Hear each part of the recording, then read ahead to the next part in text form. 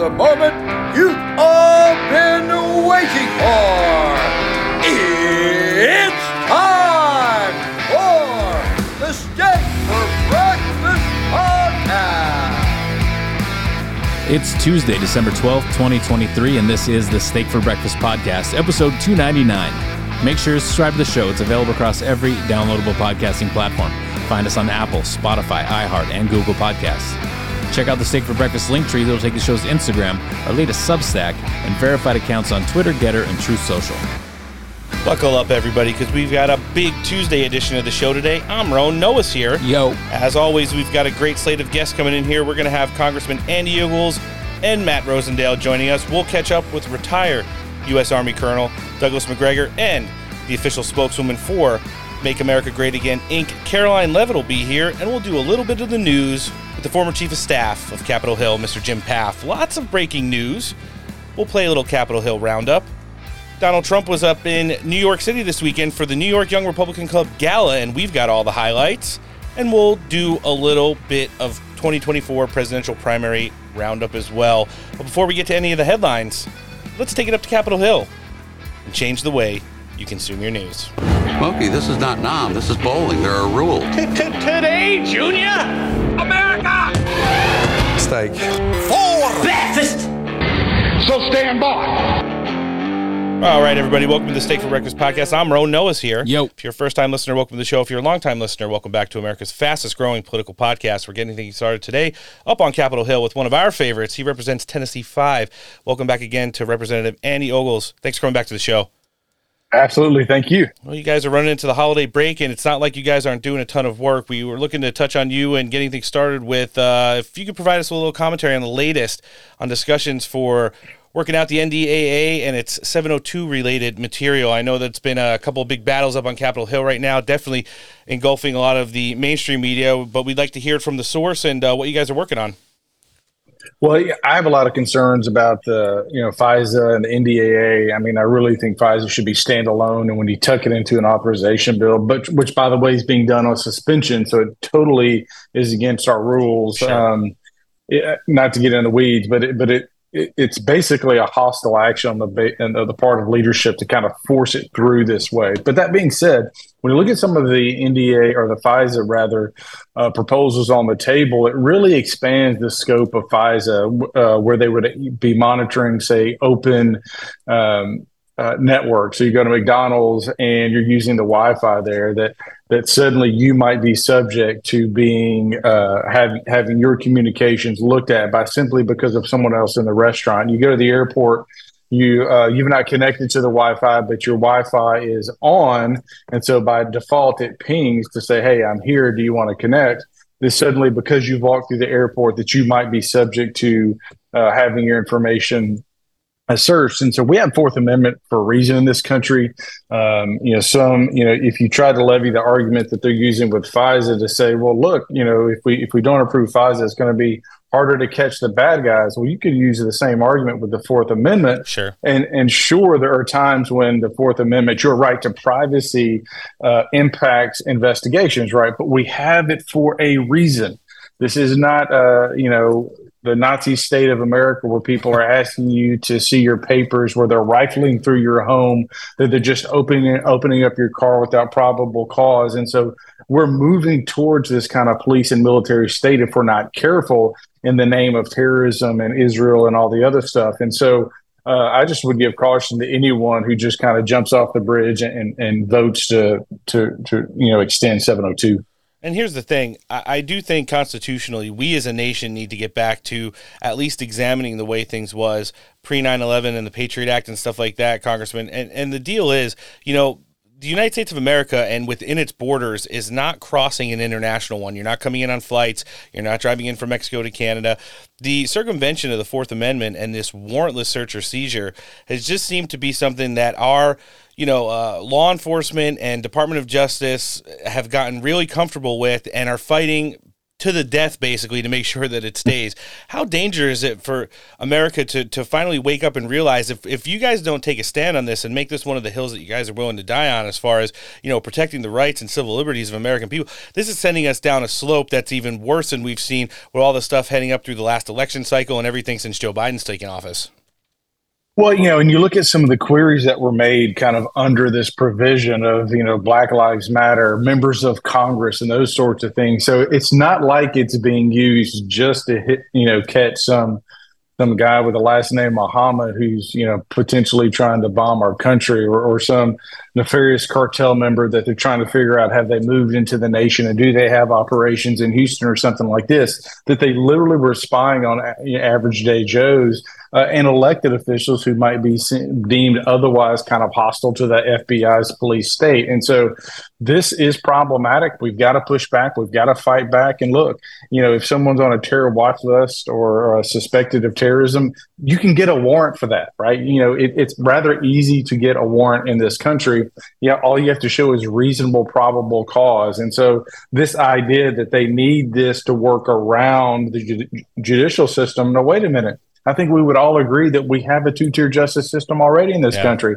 The last thing I want to do is to further weaponize it and codify it for another 2 years. And so this is one of those situations. And the other thing, too, in the questions and the back and forth we've had with, the Intel, committee is like, is there a specific instance that you can point to that had you not had this ability that somehow there would have been a catastrophic attack on the United States of America? And they can't point to that moment in time where they said we had to have it in this moment. Rather, well, we need it just in case. Well, guess what? I need my rights. I need my liberty. I need my freedom. And I need a country that's not looking under my bed sheet just because I'm a conservative Republican. Yeah, that's the truth right there. And you want to talk about something that parlays right into it. You heard Chuck Schumer just the other day and ahead of Vladimir Zelensky's visit to the nation's capital to beg for more money, kind of put a very pointed speaking event up on the Senate floor. He pointed, comments at Speaker Mike Johnson, citing his youth and experience in the overall game of wielding the speaker's gavel. And then every couple sentences, he parlayed that into tying it into Trump-era border policies, which, Chuck Schumer says is a non-starter for him. We've all seen it. It's worse than it is ever before, Congressman. It's worse than just a few weeks ago than when you've been on the show. We've broken numbers in almost every single day for the last week straight. You've got it so bad that legal ports of entry are shutting down now so they could facilitate this invasion into the country full of illegals. Heading into the holiday season, I think besides the economy, the border is the number one issue for all Americans and how it's affecting every major city and neighborhood in the United States. I know House Republicans really want to push, most of the components that were in H.R. 2 to get back to those, Trump-era policies. But the fact of the matter is you guys are in for one hell of a fight on this. What's the latest? Well, I want to be clear, the war with Russia and Ukraine, I'm rather agnostic on it as far as, I can make an argument for it, I can make an argument against it. But what we haven't seen articulated fully is what might peace look like, what's our exit strategy. And when you really want to get kind of into global politics and get in the weeds on it, there is some risk of allowing Russia to win, quote unquote. So again, but what's the United States role in it? Sure. And, for me, the starting point is before I worry about another nation's border, we need to be focused on our own. Let's do that first. I always give the example. We have a small farm.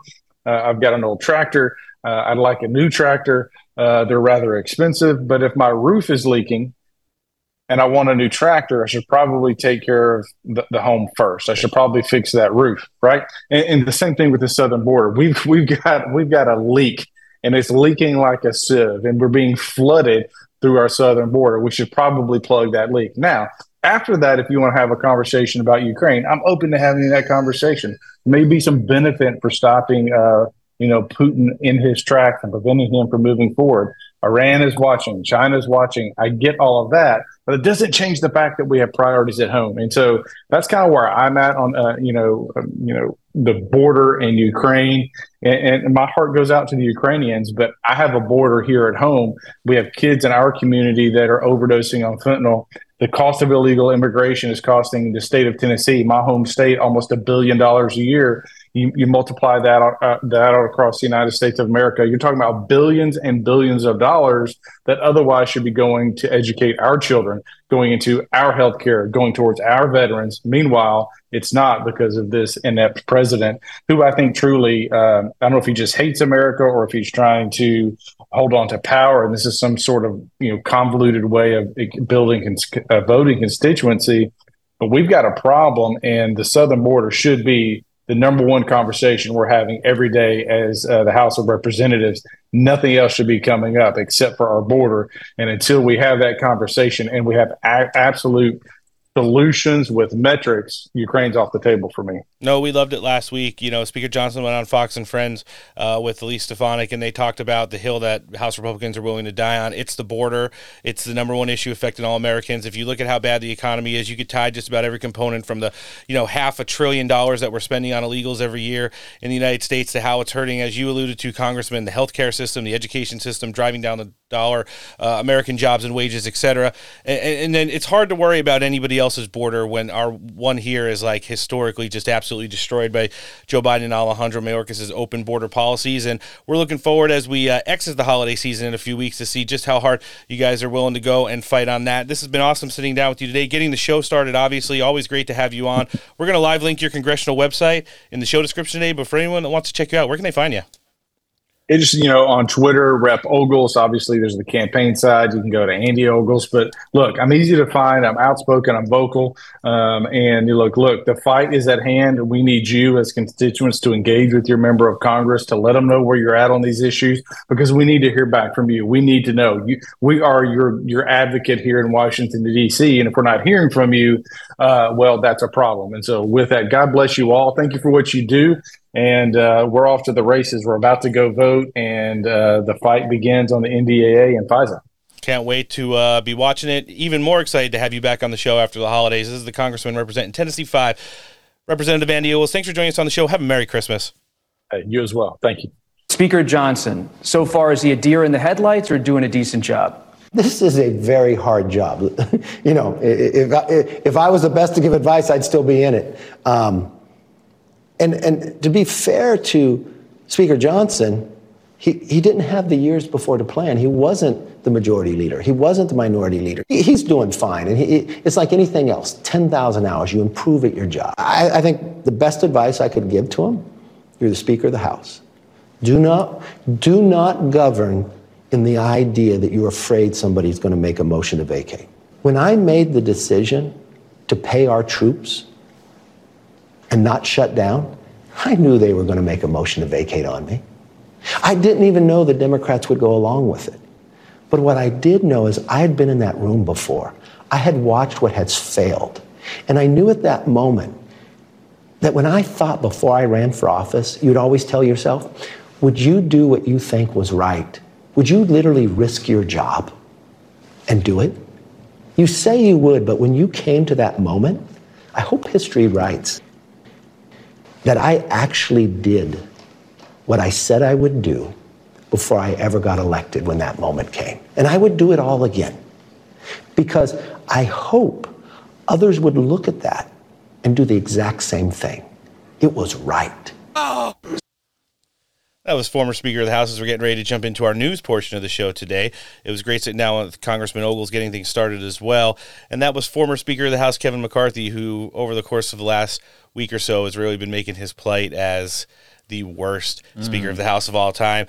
We got a special guest who's going to be joining us as well to get things started on the show. He is a conservative consultant, former chief of staff, Capitol Hill. No one better to be doing Capitol Hill Roundup with us than Mr. Jim Paff. Welcome back to the show.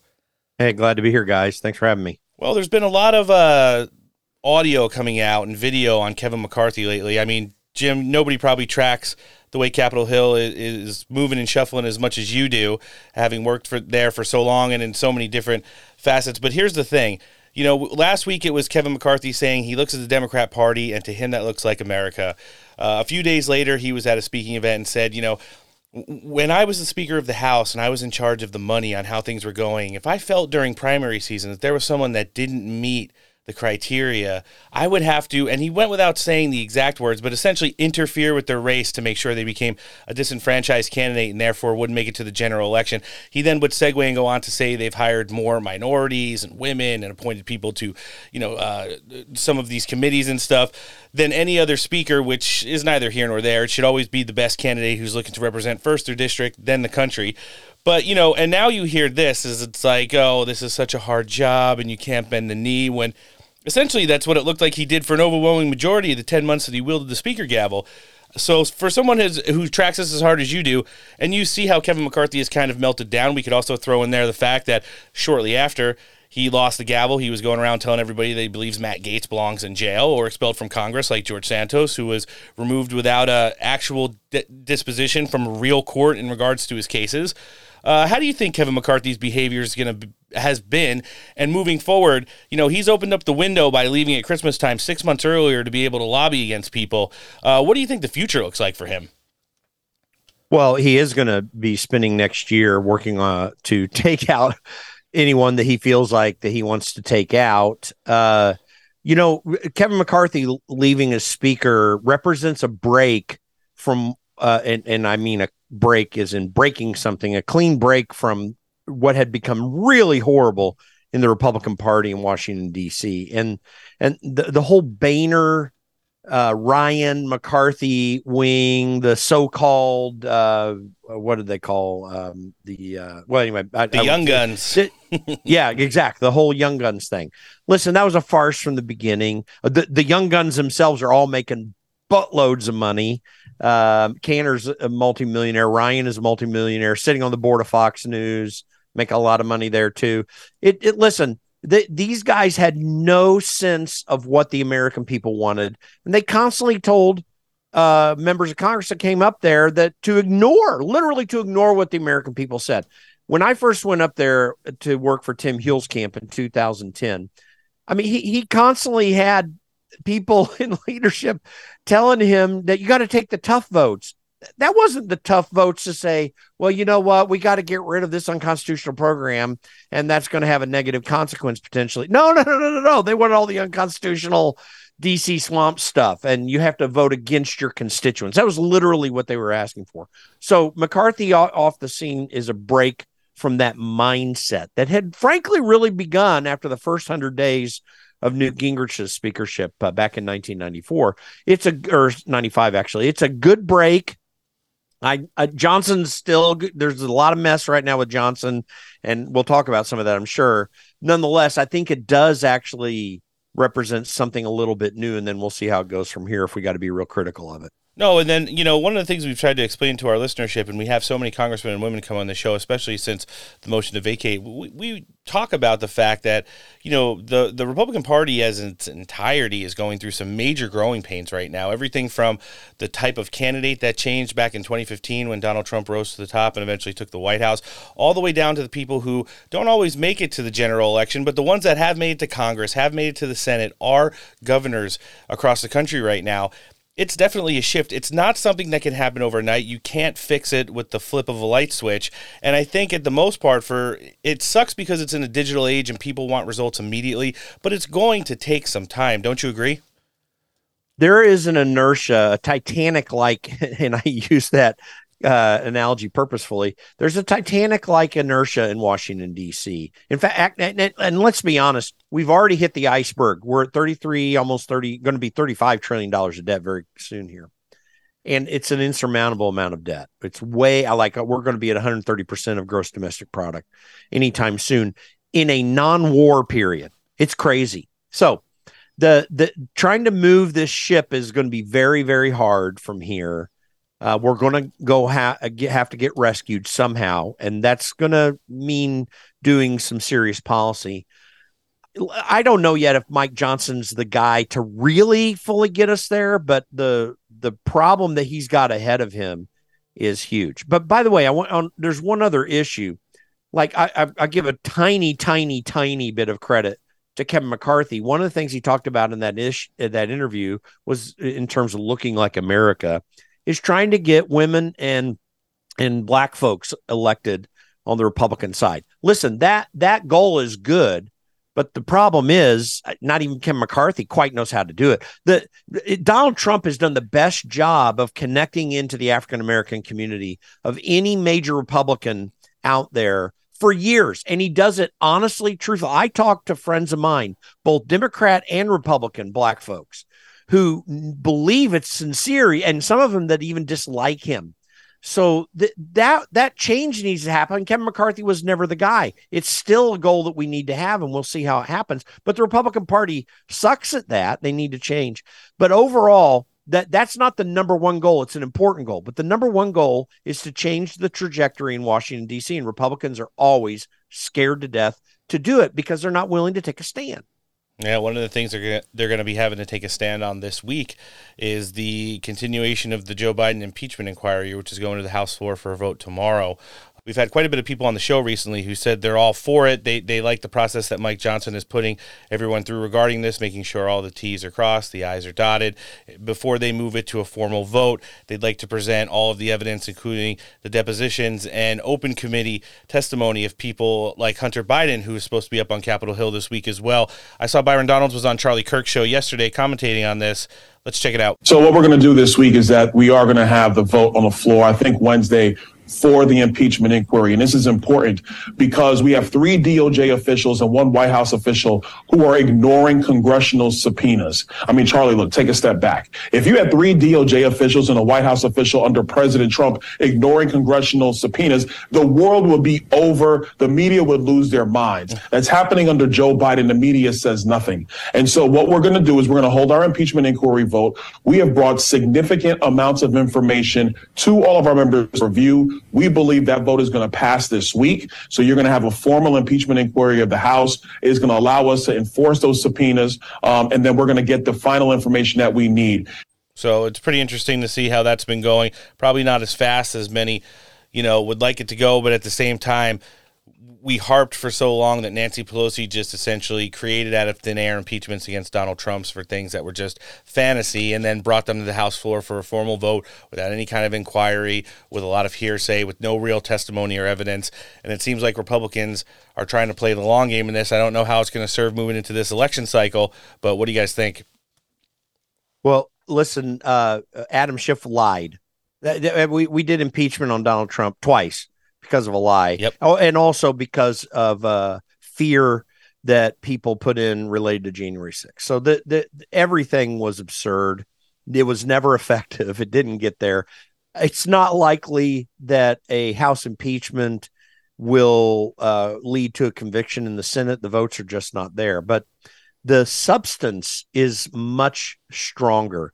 Now, you're going to have Democrats like James McGovern did today in the Rules Committee hearing on the issue, where he gave kind of the blah, blah, blah speech of the twice impeached Trump and the highly cooperative Biden administration and the mega extremists in Congress that want to move this forward because they're trying to whatever.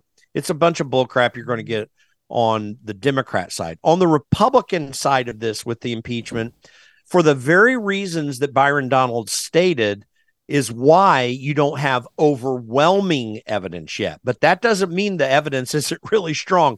No less than Jonathan Turley, who's never been a Republican and is not a conservative. He's a brilliant jurist, a lawyer, but he's not any conservative at all. And Democrats hate him because he actually goes to facts. So here's what he said in his article today about this whole issue.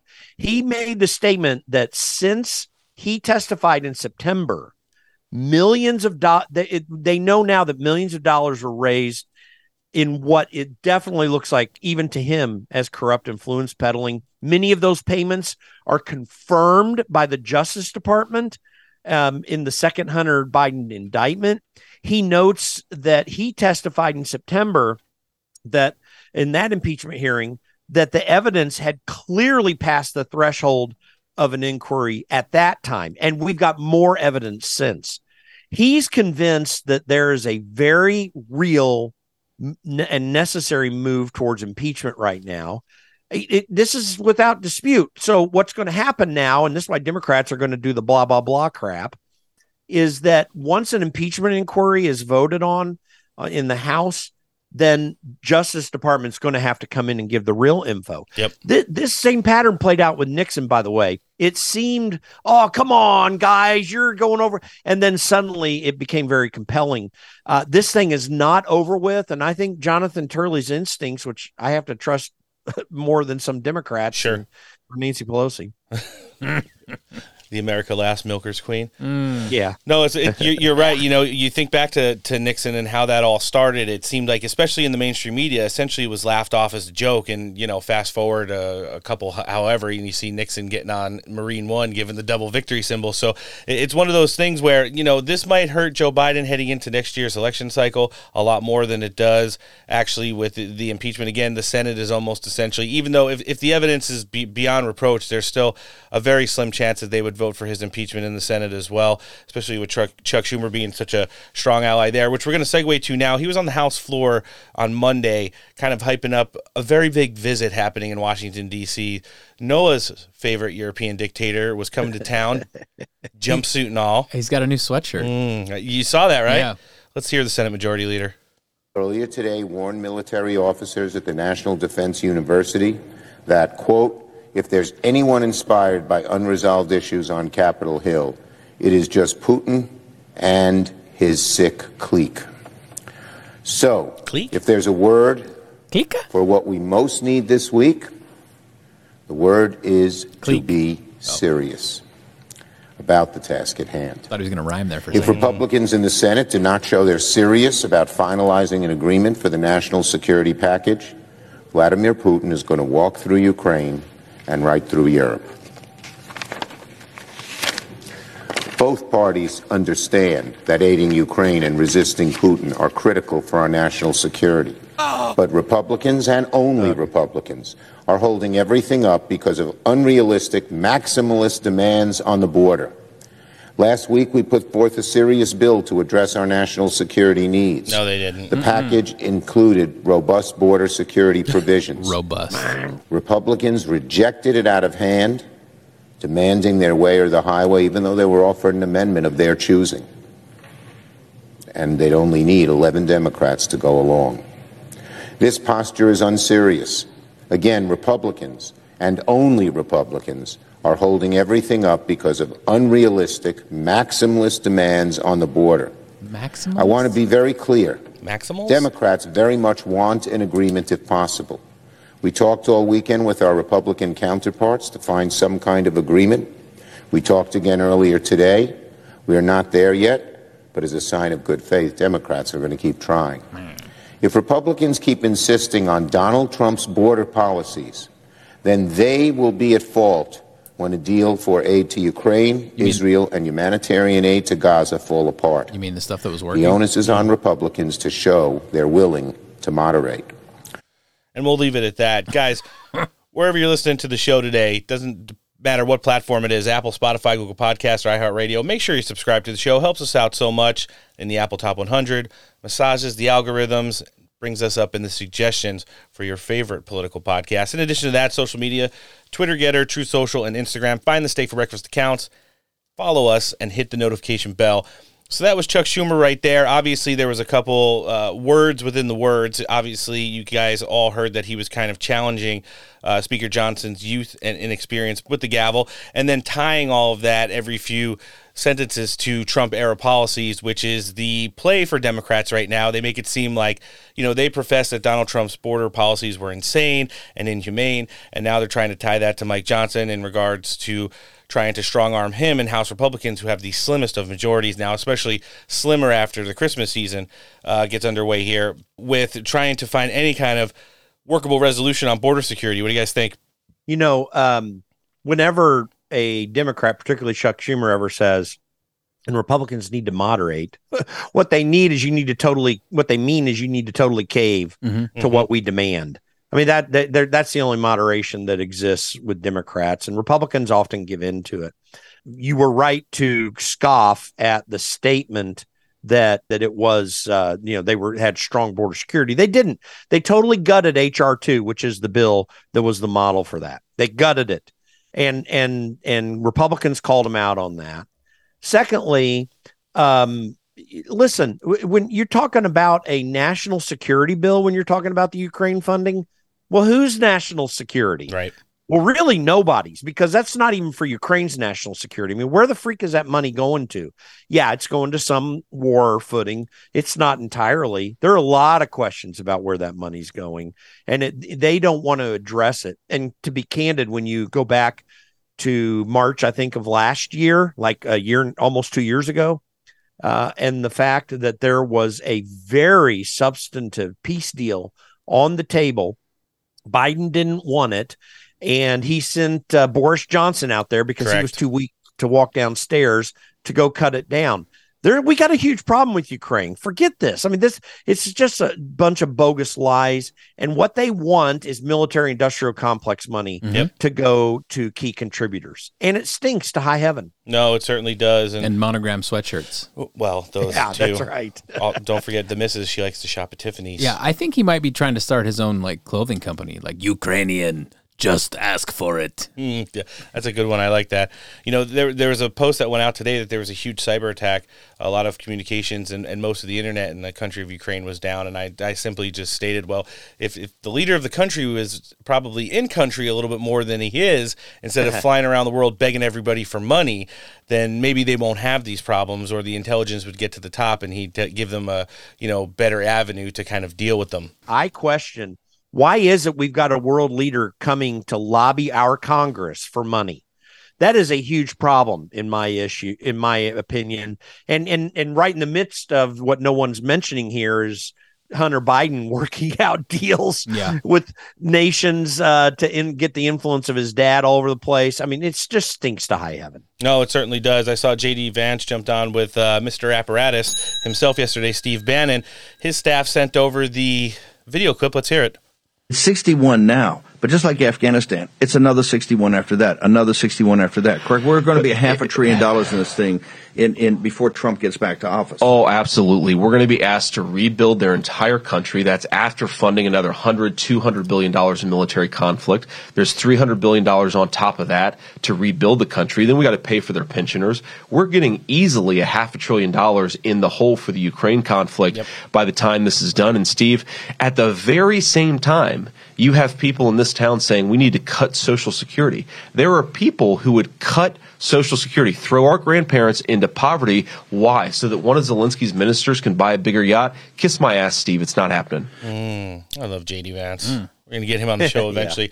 J.D. Vance's staff was sending me video clips from, he was on with Jake Tapper the other day. They're like, hey, if you want to use this on the show, I was like, hey, listen, we love here in the center on the show. I'm going to keep bothering Luke, who's his chief of staff, up until we get him on the show and he joins Senator Tuberville. And soon to be Senator Cruz will be great friends of Steak for Breakfast.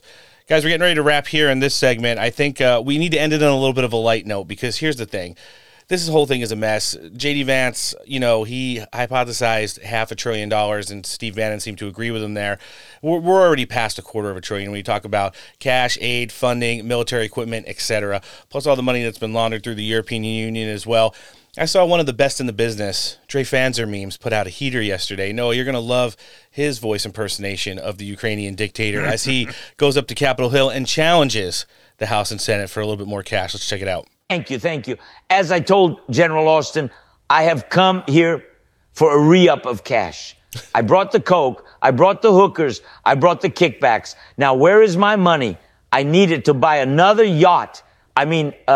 Fund the war to fight against democracy. Delete the yacht part. I have dirt on all Washington politicians, and I will release unless I get my money. Do you want your sons and daughters sent to the war? What do you think of that one? That's not bad. Not bad at all. Jim, this has been awesome having you in for a segment today. Things fly by pretty quick here on Steak for Breakfast. I wish it was a Twitter space where we could go up to 8 hours, but we do want to have everyone that's listening to the show today and liked what they heard and want to help support you be able to find you. So why don't you tell our listenership a little bit of a non-shameless plug where they can find you? Sure. Go to locategym.com. You can find out everything about me. By the way, as you guys know, I'm now the CEO of American Blockchain PAC. I'll be advocating for blockchain legislation in D.C., and we'll be getting involved in campaigns. So AmericanBlockchainPAC.org. And I want to leave you with this one thought. In 2020, China's entire military budget, at least as reported by China, we don't know if it's true, was $237 billion. And we're up to nearly $250 million with Ukraine just this year. Just FYI, just a little factoid. Yeah, it's absolutely wild and crazy. Just as terrific as when you join us on the show, Jim. You don't join us enough, but we will be sure to have you back in January. We'll try to do a little bit of a longer segment for you, and we definitely appreciate all the wisdom and commentary that you brought to the show today. This is the former Chief of Staff at Capitol Hill. This guy does a whole bunch more. Mr. Jim Pfaff, thanks for joining us. Thanks for having me, guys. All right, guys, we're getting ready to jump in with Congressman Matt Rosendale right now, but before we do, let's hear from one of our partners. I think it's time we had a conversation about a good night's sleep. Pillow King of Minnesota, Mike Lindell, and the apparatus known as the MyPillow family has been cranking out savings down at MyPillow for over 20 years. And for the first time in 20 years, they've changed the long-standing MyPillow and now have the MyPillow version 2.0. You enter promo code STAKE at checkout, you're going to get buy one, get one free. In addition to that, they've got great savings on all things like MyPillow dog beds, the Air Lindell version 1 and 2, My Slippers, and Giza Dream Everything. If you're more of a morning person, they've launched My Coffee. It's available in the bean, the bag, and the pod. When you enter promo code STAKE here, you're going to get 25% off your order or 50% off when you make it a monthly subscription. MyPillow.com/stake for anything sleep-related. If you want the coffee, MyStore.com/stake, or you can always talk to a qualified pillow representative, 1-800-658-8045. All right, joining us next on the show today, he's a congressman from Montana. Always happy to sit down with Representative Matt Rosendale. Thank you for joining us on the show today. Hey, guys, good to be on with you. Well, it's been a busy couple weeks up on Capitol Hill. You guys have some major issues that are on the table. You guys are going to be doing some votes and starting the big fight heading into the holiday season on the FISA stuff, the NDAA, the renewal or lack thereof of 702. I know this is something you've got some pretty hard criticisms on and want to see House Republicans move this back in the right direction. You want to give us the latest on that, Congressman? Yeah, like you say, it's been very busy, but unfortunately not a lot has been accomplished. We have those on the Intel Committee that are trying to keep a lot of the provisions within the FISA or the 702 section in place because I think their desires are sincere. I would like to think so, that they think it is in the best interest of the country for national security. I just disagree with them. I'm on the side of most of the guys on the Judiciary Committee that say, you know something, we need to make sure that we reform this and rein this FISA language in so that the civil liberties of the American citizens are not being compromised. The FISA, I mean, it stands for Foreign Intelligence Surveillance Act. So from my mindset, why in the world is this opening the door to any surveillance that is taking place on American citizens to begin with? We already addressed that. We addressed that in the Declaration of Independence. We addressed that in the Constitution and the Bill of Rights.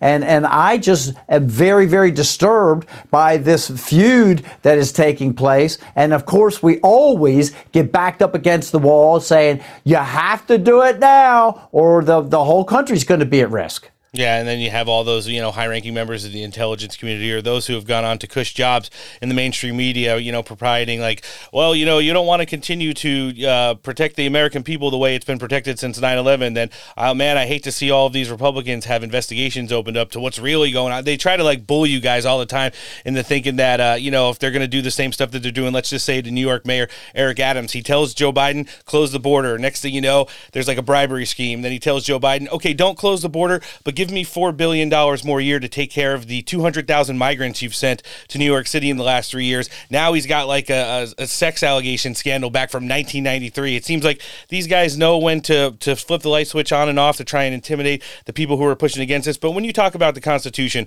the Fourth Amendment, illegal search and seizures that are going on inside the United States, this is not happening at the borders. It's not happening at ports of entry. This is something that needs to be addressed. It does. And this is what I continue to scream about. Illegal search and seizures, the monitoring of our phone calls, the monitoring of and the surveillance that takes place on our emails. This is a complete violation of our civil liberties, and every American across the country should be standing up and fighting against it. I'd like to paraphrase, I think it was Benjamin Franklin, had said that anyone who's willing to sacrifice a bit of their liberty for some perceived security deserves neither. Our country was founded on the federal government protecting our rights, not violating our rights. And we cannot allow this to continue on. And so what the intel community does is gets their people on that committee and they scare the bejeebies out of them. Meanwhile, they are enriching themselves personally. Yep. It's not even a concern about the American people and our safety. They are enriching themselves. Don't kid yourself. That is what this is all about. And so we get to this engineered deadline where nothing happens. And so what do? They're just going to try to extend it by attaching it to the National Defense Act, which, by the way, looks nothing like the National Defense Act that the House of Representatives sent over to the Senate. This thing has got all the taxpayer-funded abortions, all the taxpayer-funded transgender surgeries, all the new Green Deal provisions that the Biden administration put in there with battery-operated Jeeps and such. And they want us to fund all that and extend FISA. I'm a big no on all of it. No, it's the truth. And then when you talk about lack of concern for the American citizens and the public, this is one thing. Last thing I want to touch with you on, Congressman, it's a huge issue, and we know that you're just absolutely fuming about this. Recent reports have stated that nearly 200,000 illegal aliens have received medical care courtesy of the VA ahead of U.S. citizens and veterans of this country who went and served to protect our liberties and sovereignty. For people who completely obliterated our sovereignty when they entered this country illegally. I know that this is something that you're bringing a lot of attention to, ringing the bell on, and we want to hear a take on it right now. Okay, so let's get the record straight. I always tell folks, I'm the first one to stand up in the coffee shop and condemn our government when they're not doing their job, but I will also stand up and protect once I've got accurate information. I don't have the luxury of allowing coffee house rumors to perpetuate. And so we had a briefing last week with Chairman of the Veterans Affairs Committee, Mike Bost, and we had a lot of information shared with us. And based on the information that I have received now, the Veterans Administration has not used any of their staff nor any of their resources to provide any kind of health care for illegal immigrants. Okay, they have shared a third-party administrator for taking care of the bookkeeping. Okay, for the accounting purposes, but no Veterans Affairs, Veterans Administration staff or resources has been utilized, nor their staff has been utilized for the delivery of that health care. So while I'm still trying to get additional information at this point, it doesn't look like they actually use Veterans Affairs resources. Now, even though it's might be a third party, and like you said, maybe for administrative, let's just look at it this way. We're a week and a half away from Christmas. This has to be by far the hardest part of the year for a lot of veterans in this country who either don't have families, maybe suffering with addiction, obviously PTSD and homelessness epidemic in this country. Even to be using third-party entities to give any attention to the illegals that came into this country ahead of our veterans, shouldn't that bring the same amount of outrage to the the administrations that are allowing this to happen? Look, if we are directing any kind of resources from the Veterans Administration to take care of or accommodate illegal aliens instead of our veterans, then I'm going to be the first guy to stand up and raise hell about it, okay? I've actually had the state director that was in charge of Veterans Administration in Montana removed. So believe me, I'm going to be there ringing the bell. Congressman, we absolutely love sitting down with you today. We know you got a heart out. You're heading down to the House floor to take care of business. We're going to be live linking your congressional website in the show description today. Anybody that wants to follow you, where can they check you out? At Rep Rosendale. We make it real easy. At Rep Rosendale. And if you want to get the non-official side, the campaign side, it's matt4montana.com. Matt, F-O-R, Montana.com. God bless you all. Merry Christmas. Merry Christmas to you, too. This is the congressman who's representing Montana, too, but fighting for all of the American public. Representative Rosendale, thanks for coming to the show. Have a great Christmas. 11 months from now, each of you will vote in the most important election of your lives. It's the most important election. I used to say 2016 was the most important election, but this is far more important. You know, we had a border problem in 2016, but it was minor by comparison to this. And I ran the campaign on the border, and I won. But this is far greater. And in 2020, I kept saying to my people, I want to talk about the border. They said, sir, we don't have a problem. You straightened it out. I said, that's good. I want to tell them that. He said, nobody wants to listen to that, sir. You straightened it out. We had a great border. I couldn't even talk about it. Now the border crisis is the worst in history. There's never been any border like this from any country. So this election will decide whether your generation inherits a fascist country or a free country, whether you have the rule of tyrants or the rule of law, whether America will be destroyed by crooked Joe Biden and his goons, or whether we the people will make America great again. All right, jumping back into the news portion of our show right now, and it was great catching up with Representative Rosendale, as is always. Listen, they've got a busy day up on Capitol Hill.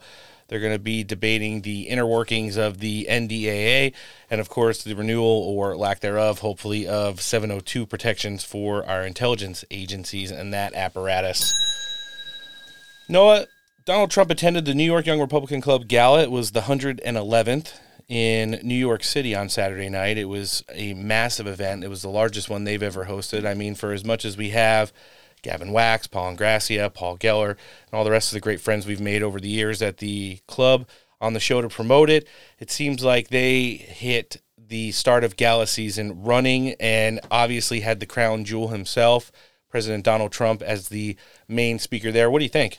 I think it's awesome. I wish we were closer so we could, maybe finagle some tickets into that thing.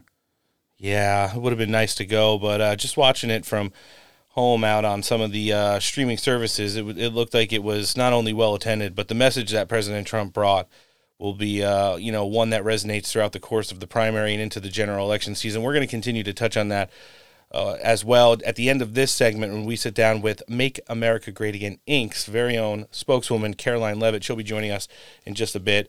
One of the funniest things I think Donald Trump says when he's on the campaign trail is how he needs to reiterate to Joe Biden, always referring to MAGA Republicans and the MAGA movement as something demonic or, that negatively affects the country, when Donald Trump pretty much lays it out there. I don't know if you've ever heard of it. MAGA, Make America Great Again. It seems like a win to me. It seems like a win to President Trump, too. Let's hear him. Make America great again. How powerful is that? MAGA. MAGA. I tell that to Biden. I say, Joe, when he gets up, we've got to stop the MAGA extremists. Yeah, I'm extreme about making America great again. We're extreme. Hey, me too. They can't get away. They can't get away. It's such a great... we almost changed it to CAG. You know that. Because we had America great. We were doing so great. We had the greatest economy, all the things. So I had another one, Keep America Great. Okay. But somehow it never registered the same way. MAGA is the greatest phrase, I think, in the history of politics, anywhere. Mm-hmm. I tell the story that Pat Buchanan, who's a wonderful guy, a great conservative guy. Love Pat Buchanan. And he became a very famous political pundit, did great. He had a wonderful life. And it's one of those things where he would go on to allude to how this was one of the things at the start of his campaign that he gleaned from Pat Buchanan, something that Pat Buchanan kind of alluded to coming out of, the Reagan doctrine when he ran for president. But when you talk about the good way President Trump has weaponized the phrase, Make America Great Again, it is the battle cry for the movement that he started when he came down the golden escalator. And it seems like it's resonating with the American public more than it ever has before. Noah, what do you think? Yeah, it's just, you love to see the liberal left media go like, well, was America really ever great? It's like, yeah. Tell us you hate us without telling us you hate us. Yeah. No, it's the truth. And when you look at how President Trump, I do want to point out, too, some of the great friends of Steak for Breakfast got some exclusive FaceTime with the 45th president on Saturday night at the gala. When is ours? It's coming. Listen, I don't know if you keep telling me that. I told you. Well, I got an email back from Susie Wiles last week. Okay. And she is, well, let's talk about this. We got to talk about, I've become a fan of Susie. Yeah. And here's the thing. I used to be very hypercritical of her and Brian Jack, in the stemming from what happened in the 2020 cycle, a little too much Jared Kushner, a little too much trying to rope in the demographics of people who might vote for President Trump and not maybe worrying about the base as much. I mean, the rallies were there, but COVID kind of screwed everything up as far as the way, Donald Trump was essentially disenfranchised in from every angle, everywhere. it was the media saying he was going to kill people by holding rallies. It was everybody trying to hint on things that had nothing to do with Donald Trump in regards to some of the policies that were coming out of like the COVID response team or governors from states that Donald Trump couldn't force to do anything because states' right are as such per the Constitution. And when Susie and Brian sat down with Chris LaCivita and Stephen Chong and Jason Miller, you got Natalie Harp, and they all went, Lynn Patton, this team that he's got around him right now, and they said, we're going to do things a little bit differently in 2024, getting back to basics. We're going to grassroots it out.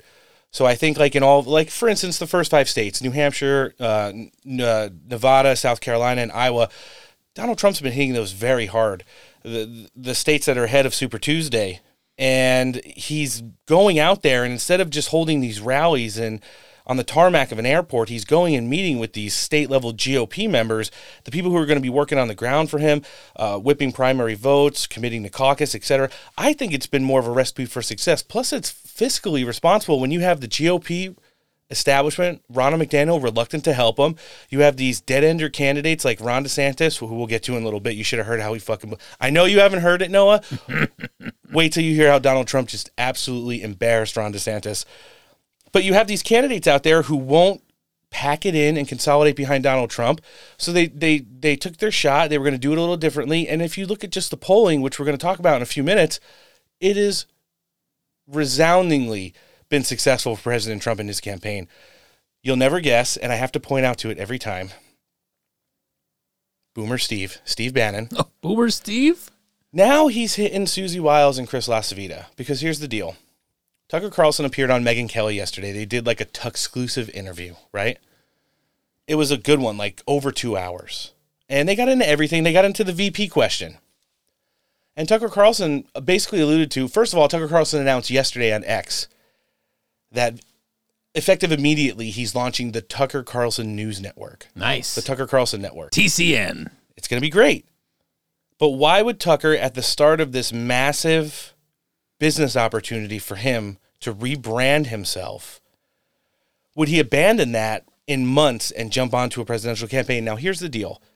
From President Trump's standpoint alone, if he sat Tucker Carlson down and said, hey, I had a few contenders, I vetted them, I've thought about it hard, maybe I've even prayed about it.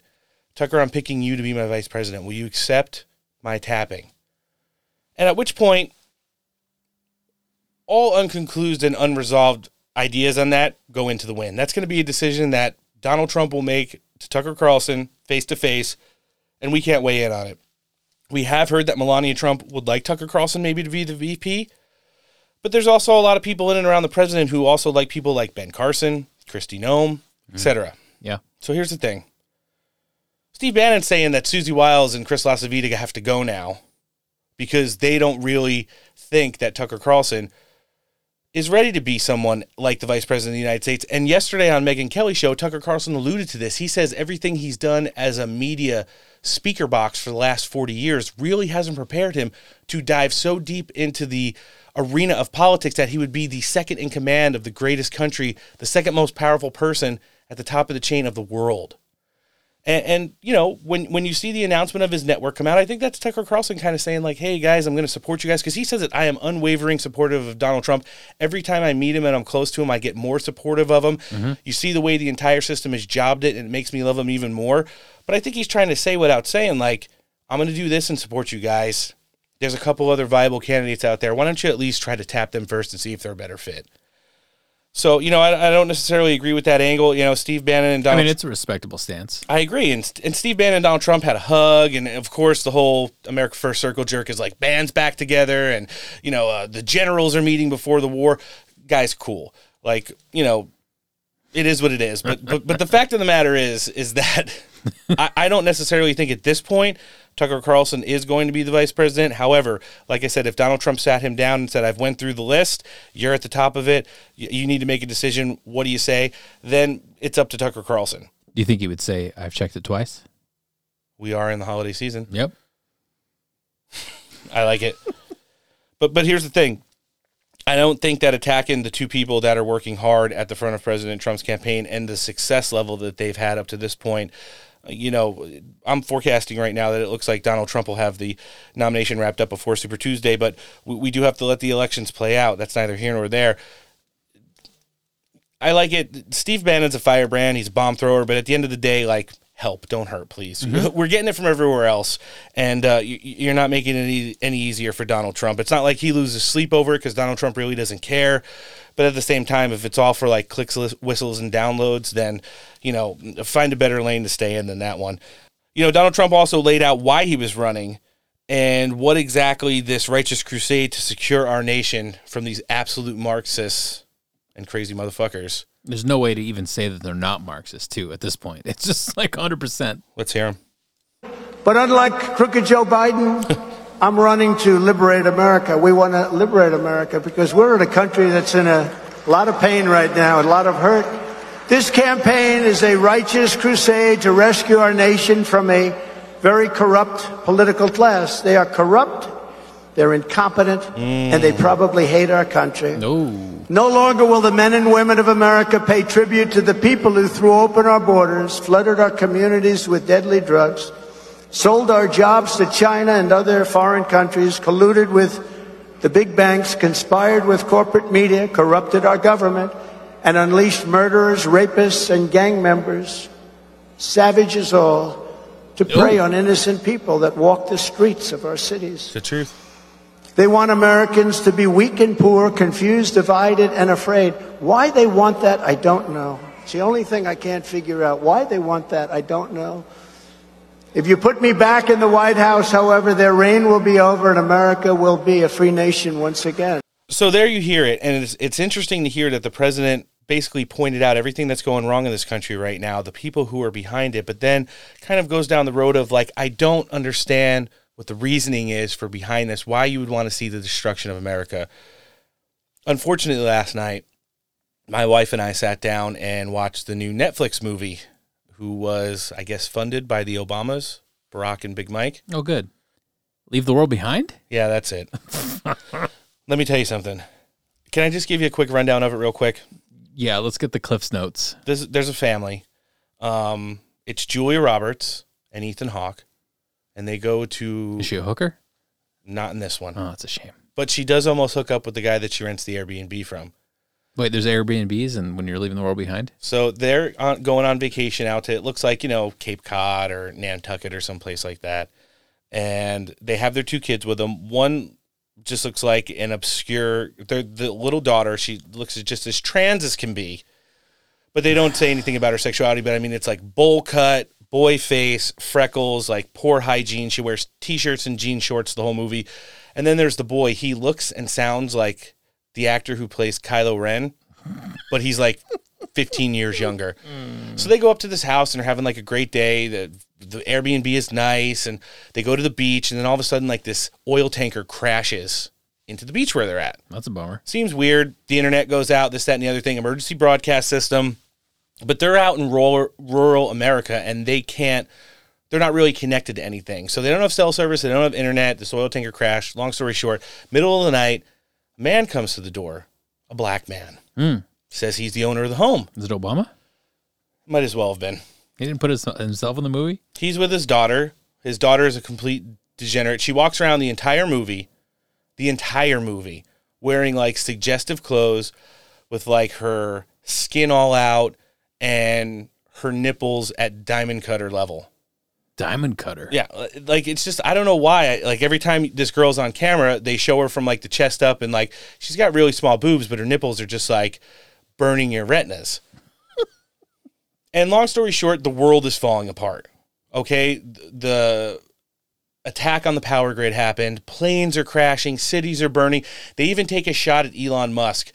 This family tries to leave this Airbnb and go back to the city so they could stay with a relative. And as they're getting ready to go onto the on-ramp, there are miles going back to the city, that's your first mistake. Miles of Teslas from the auto lots with the stickers still on them that self-drove themselves to clog up every entrance to every freeway. Oh, that's nice. That's a good angle. And essentially the movie still ends with like a nuclear holocaust happening. Listen, save yourself some time. It's like 90 minutes of an underlying tone that white people can't be trusted, and why should you not trust the black family? And at the end, they like hold hands and realize that the world is ending. So let's just all sing Kumbaya as like the mushroom cloud is literally coming by them. It was awful. It's a little predictive programming too, probably, right? Yeah, and everything in between. There was like this, sovereign citizen type guy with the bunker in his house and this, that, and the other thing. And believe it or not, the entire premise of the movie is watching the last episode of Friends. Seriously? Yeah, and I'm glad I spoiled it for our entire listenership because I'm telling you again, it's not worth it. But that's some predictive programming in regards to what Donald Trump is saying. The things that the Democrat Party and the Marxists and communists in this country have used for decades against minorities, they're now using from within our country again against whites, against Jews. And what they're doing is making sure that there's no demographic who's safe from harsh criticism and racial divide, the completion of the Obama doctrine. And that is they're there. Speaking of dictators, it's been up in the news lately that everyone is projecting that if Donald Trump wins the presidency, he's going to be a dictator that's going to punish all of his political adversaries and throw everybody that wronged him in jail. He's just going to be a dictator on day one. For as much as he's pushed it, that's all he said. Let's hear it. Baker today in the New York Times, he said that I want to be a dictator. I didn't say that. I said I want to be a dictator for one day. But the New York Times said, and you know why I wanted to be a dictator? Because I want a wall, right? I want a wall, and I want to drill. How do you not love this guy? I can only vote for him once. I'm not a Democrat. Yeah. So...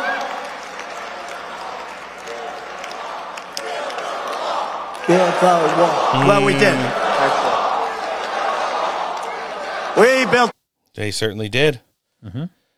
And that's the thing. They make these talking points, and Donald Trump, even at 77 years old, is still so sharp and hip with it that he could push back on this narrative and be like, no, it's just for a day. It's only for a wall. Just for a second, see how it feels. A little bit of drill, baby, drill. And then move on with being a normal president again. Yeah. Hitting at his political adversaries on the Democrat side and in the mainstream was one thing, but what he did to Ron DeSantis in a complete pantsing was another. Pantsing. You sure you haven't heard this? I don't think so. Are you ready for every meme talking point in like 20 seconds or less? Yes. Let's hear Donald Trump blow up Meatball Ron. We want Donald Trump.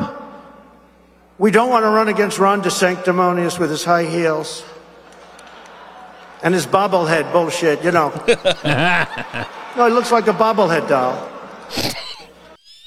You want to know what? You knew it was going to happen.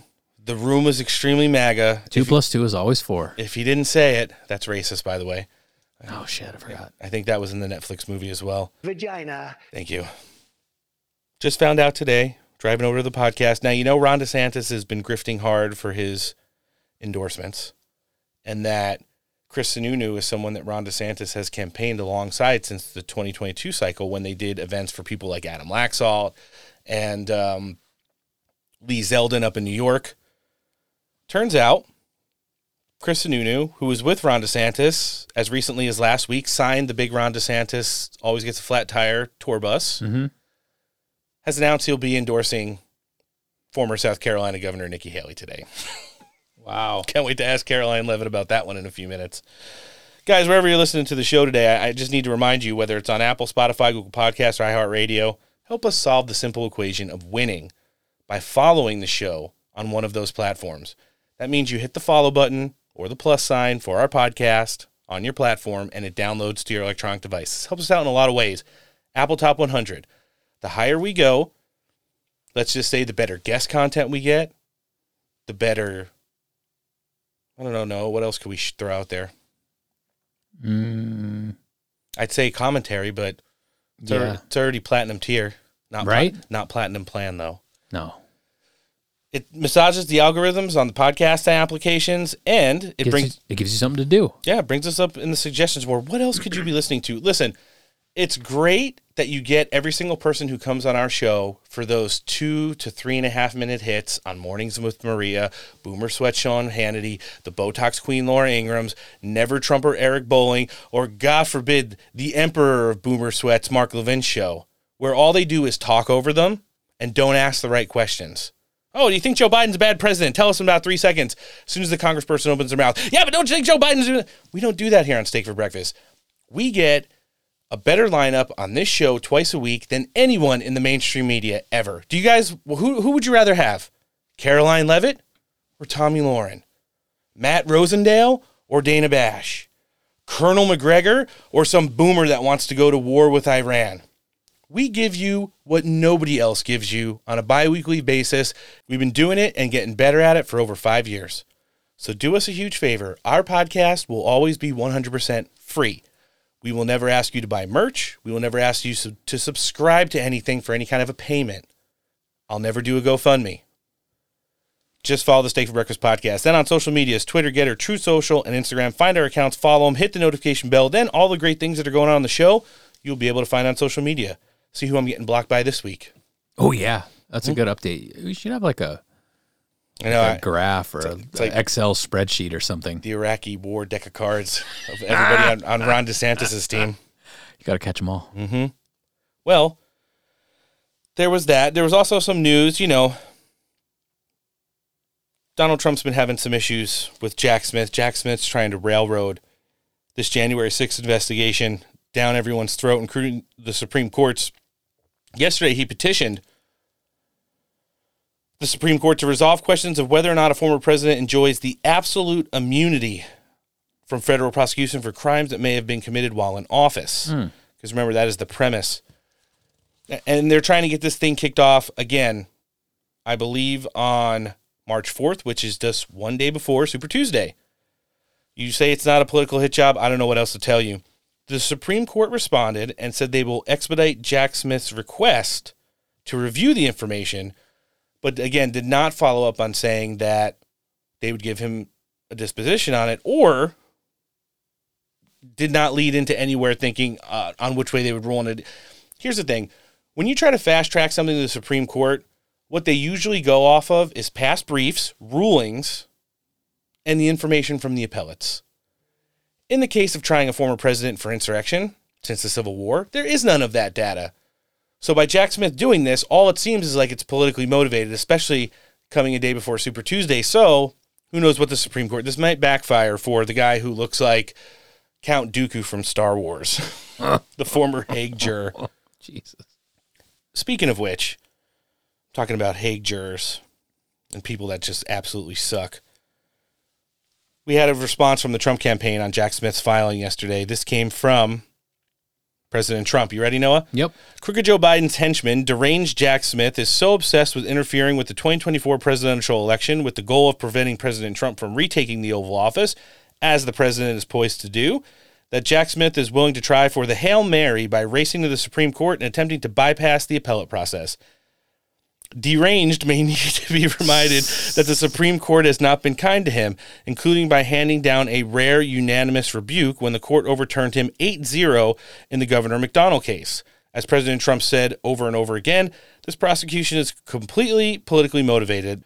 There's absolutely no reason to rush this sham trial except to injure President Trump and the tens of millions of his supporters.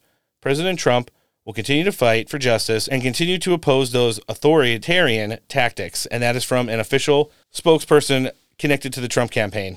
Last clip before we jump in with Caroline Leavitt, and it goes hand in hand with what we've been giving you guys since Thanksgiving. And it's the ratcheting up of the rhetoric against America First and the trying to disenfranchise Donald Trump's candidacy, as you're seeing so much here. We've got soon-to-be retired Utah Senator Mittens, Pierre Delecto, Romney, sitting down with the mainstream media this week to talk about President Trump on Meet the Fake Press, and talking about how if he gets a second term, it would basically be unrestrained, unhinged, and the worst thing that could ever happen to America. This comes in direct contrast to all the things that President Trump has said on the campaign trail in his attempt to, Noah, maybe you've heard of it, make America great again? I don't know how you took the words right out of my mouth, but you did. Let's hear the departing Utah senator. do you think a second Trump term would look like? Well, I think if you can look at the last few months of his presidency, you'd suggest that that's the kind of thing you might see, that he would not have the generals around him as he did last time, people of judgment and experience offering advice, and in some cases restraining his impulses. Instead, he would have people around him encouraging his impulses and perhaps adding to them. And I'm afraid you'd find the nation more divided.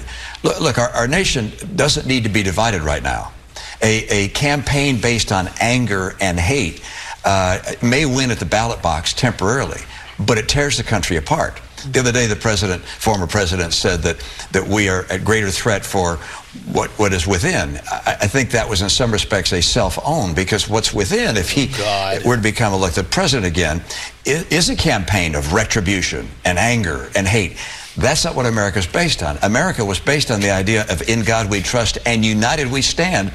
Divided we fall. Divided nation is not the nation America is intended to be.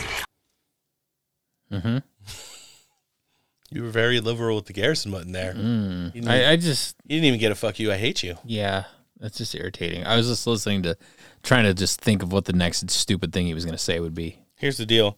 I wish that there was some kind of clause in the presidential primary season. All these motherfuckers that think they know better, all these motherfuckers that don't think life was better under Donald Trump. I'm talking, look at this ticket. Liz Cheney, Mitt Romney, Larry Hogan, and Joe Manchin. They should let all four of them run together as one president against Donald Trump. Like a shitty Voltron. They wouldn't even get 10% of the nation's votes. And that's just saying, these are all people who are literally in some of the highest ranking government seats a year and a half ago, and some of them are still serving like Pierre Delecto there. So this is the kind of narrative that you're going to continue to be spoon-fed, especially heading into the Christmas season. Listenership, be very aware when you turn on the mainstream media, there's going to be very little news, and there's going to be a whole lot of commentary. And the commentary at this point, especially with these polls that we're going to be taking a very hard look at in our next news segment, they're scared. They know it's coming, and they're running out of avenues to stop President Trump. We're going to continue to talk about this narrative right now with the official spokeswoman for MAGA Inc., Caroline Levitt. But before we do that, let's check in with one of our partners. This episode of the podcast is brought to you by Battleborn Coffee Roasters. They're law enforcement, family-owned, and they produce some of the best available specialty-grade coffee. That means all those beans have gone through an extensive process to remove all defects. Battleborn researches all their sources, farms, and milling stations to make sure you're not getting any pesticides or chemical fertilizers. Sit back and have a cup of their borderline Mexico Chiapas blend while you're out sitting on an X or sitting in the office. High-quality coffee from high-quality people. Use promo code STAKE for 20% off your first order. Make sure you go check them out at battleborn.coffee.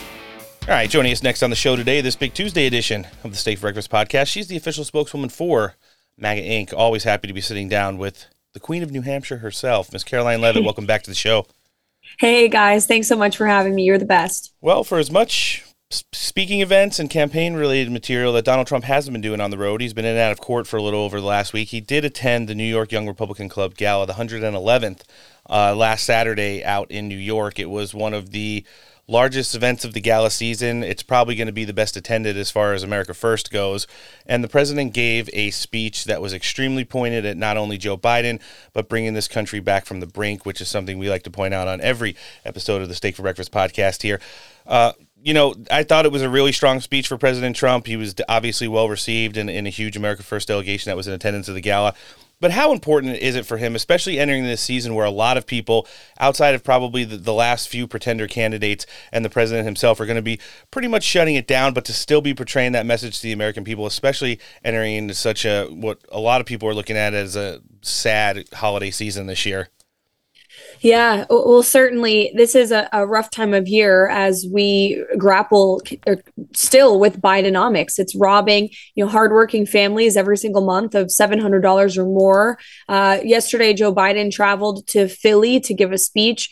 He was stumbling and bumbling all over the place, but we felt it was an opportunity to remind people what Bidenomics has done in the great state of Pennsylvania. And just there alone, an average household is having to spend more than $9,000 a year more just to have the same quality of life as they did 2 years ago. So these are really untenable times. We cannot afford, literally cannot afford 4 more years of Joe Biden's presidency. His economic agenda is really crippling the middle class in this country, the small business community. And then you see, this mass influx of illegal immigrants who are being flown on our tax dime to American cities, given government cell phones and promised jobs and licenses in many blue Democrat-run states. So it's deeply infuriating to be an American right now, but we must remain hopeful. We have less than a year until President Trump is back in the White House. He is fighting tooth and nail all of the indictments, all of the smears and the lies from the mainstream fake media to get back there and put America first again.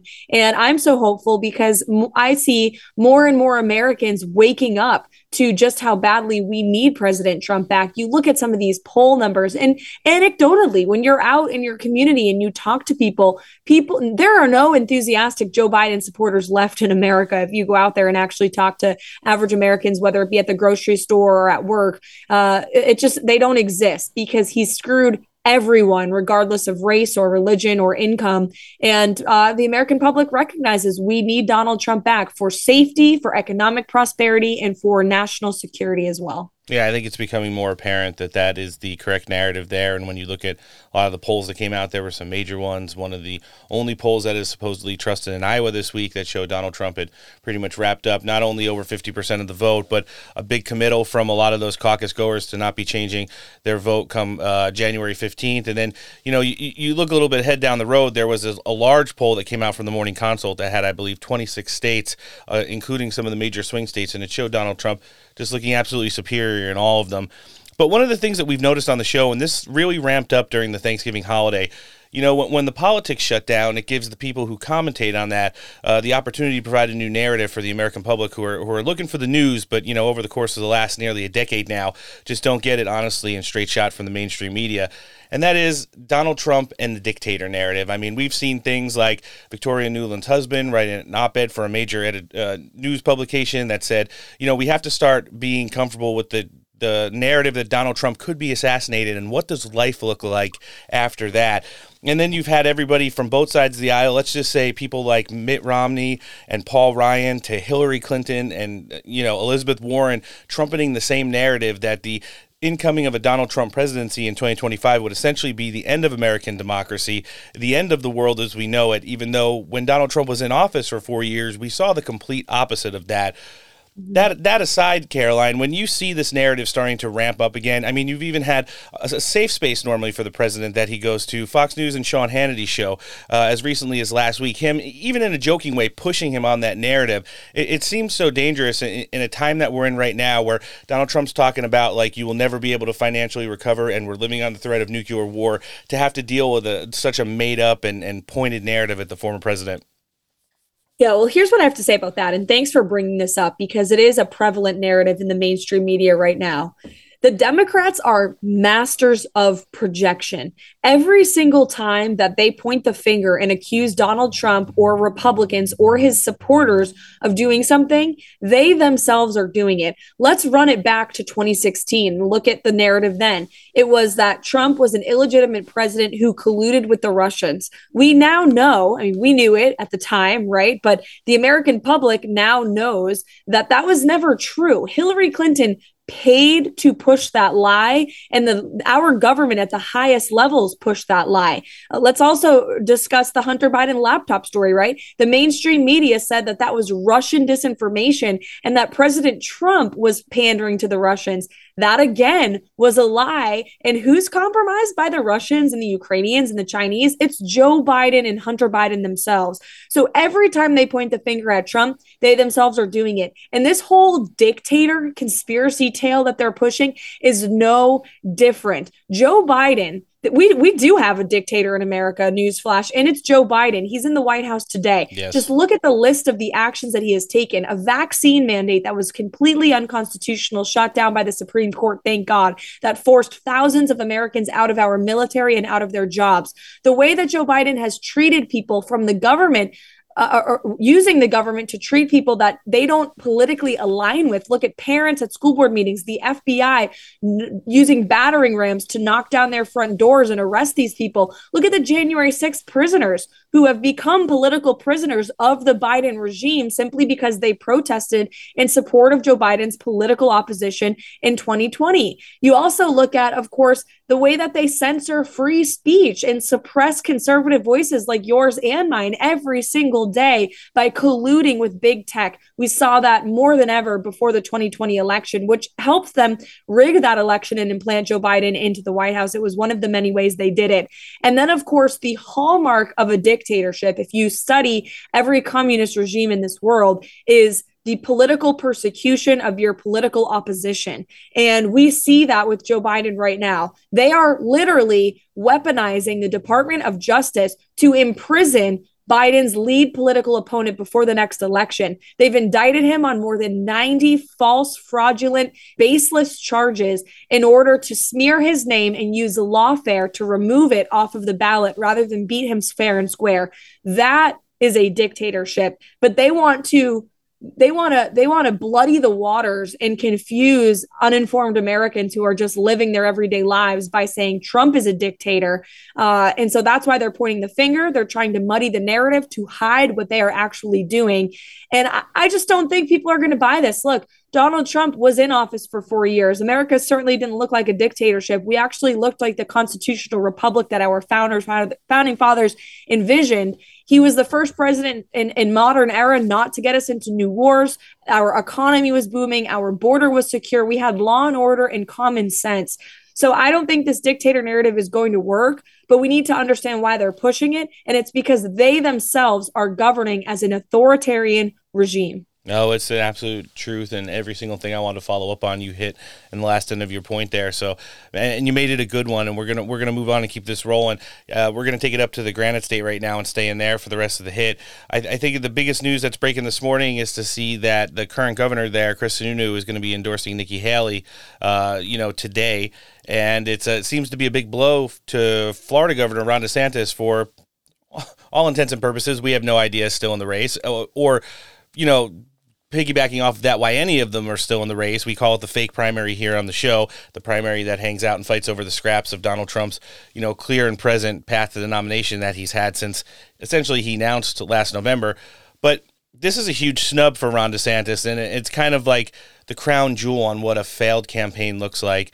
I think he took a lot of gambles, number one, by getting in this race, number two, by staying as long and listening to the consultants that work on his team, who are going to be the only winners of the Ron DeSantis campaign, is the people who are getting paid to keep him in this race for as long as it goes.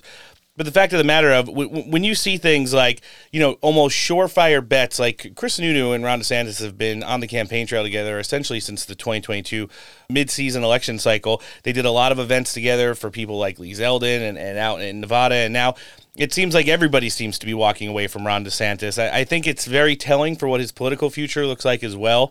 I think this is kind of another instance of writing on the wall. But when you see the governor there making a decision, a split-second decision this late in the game, when it all but seemed he was going to be endorsing Ron DeSantis, how does that look on the ground for you guys? Well, look, first of all, you hit the nail on the head when it comes to Ron DeSantis' campaign. I mean, it's dead in the water. He and his campaign and his super PAC have burned through quite literally hundreds of millions of dollars. Now, imagine just for a second if all of that money and those resources and time could be spent with President Trump's campaign and our efforts to defeat Joe Biden. What a blessing that would have been. But unfortunately, Ron DeSantis was too selfish to put the interests of the country ahead of his own. He wanted his consultants to be able to cash big checks, and he's seen his own political demise because of it. So he's polling 40, 50 points behind President Trump in New Hampshire, in Iowa, South Carolina, and every single state. I don't think we'll see him get to New Hampshire, but we'll have to see how it goes.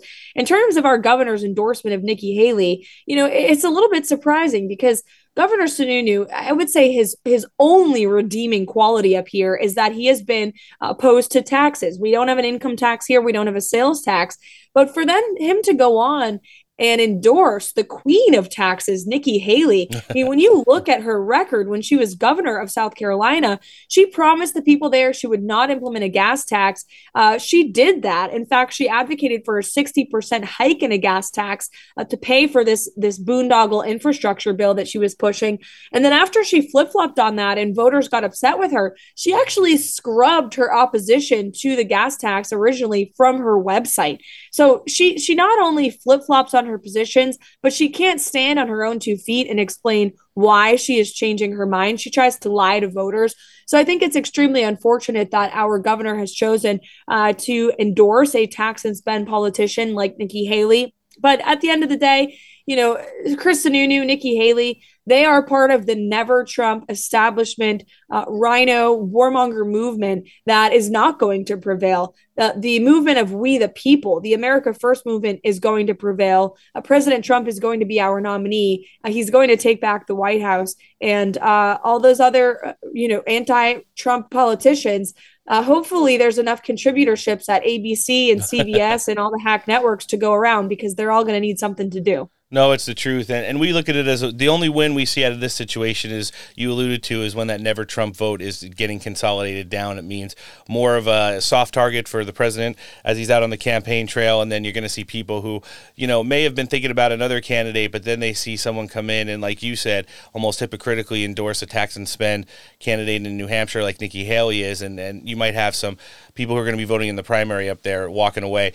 Caroline, last thing I want to touch with you on briefly, you've got some big events scheduled with the president. He's going to be in state, I believe, this week or next week. We've been talking with a lot of people on the ground there. Everyone's excited getting ahead of these events coming before the holiday season. It's super important for the president to be out with the American people, at any time. But we think heading directly into the Christmas season and off the heels of Hanukkah, this is going to be big for him to be hitting those campaign points up in the Granite State.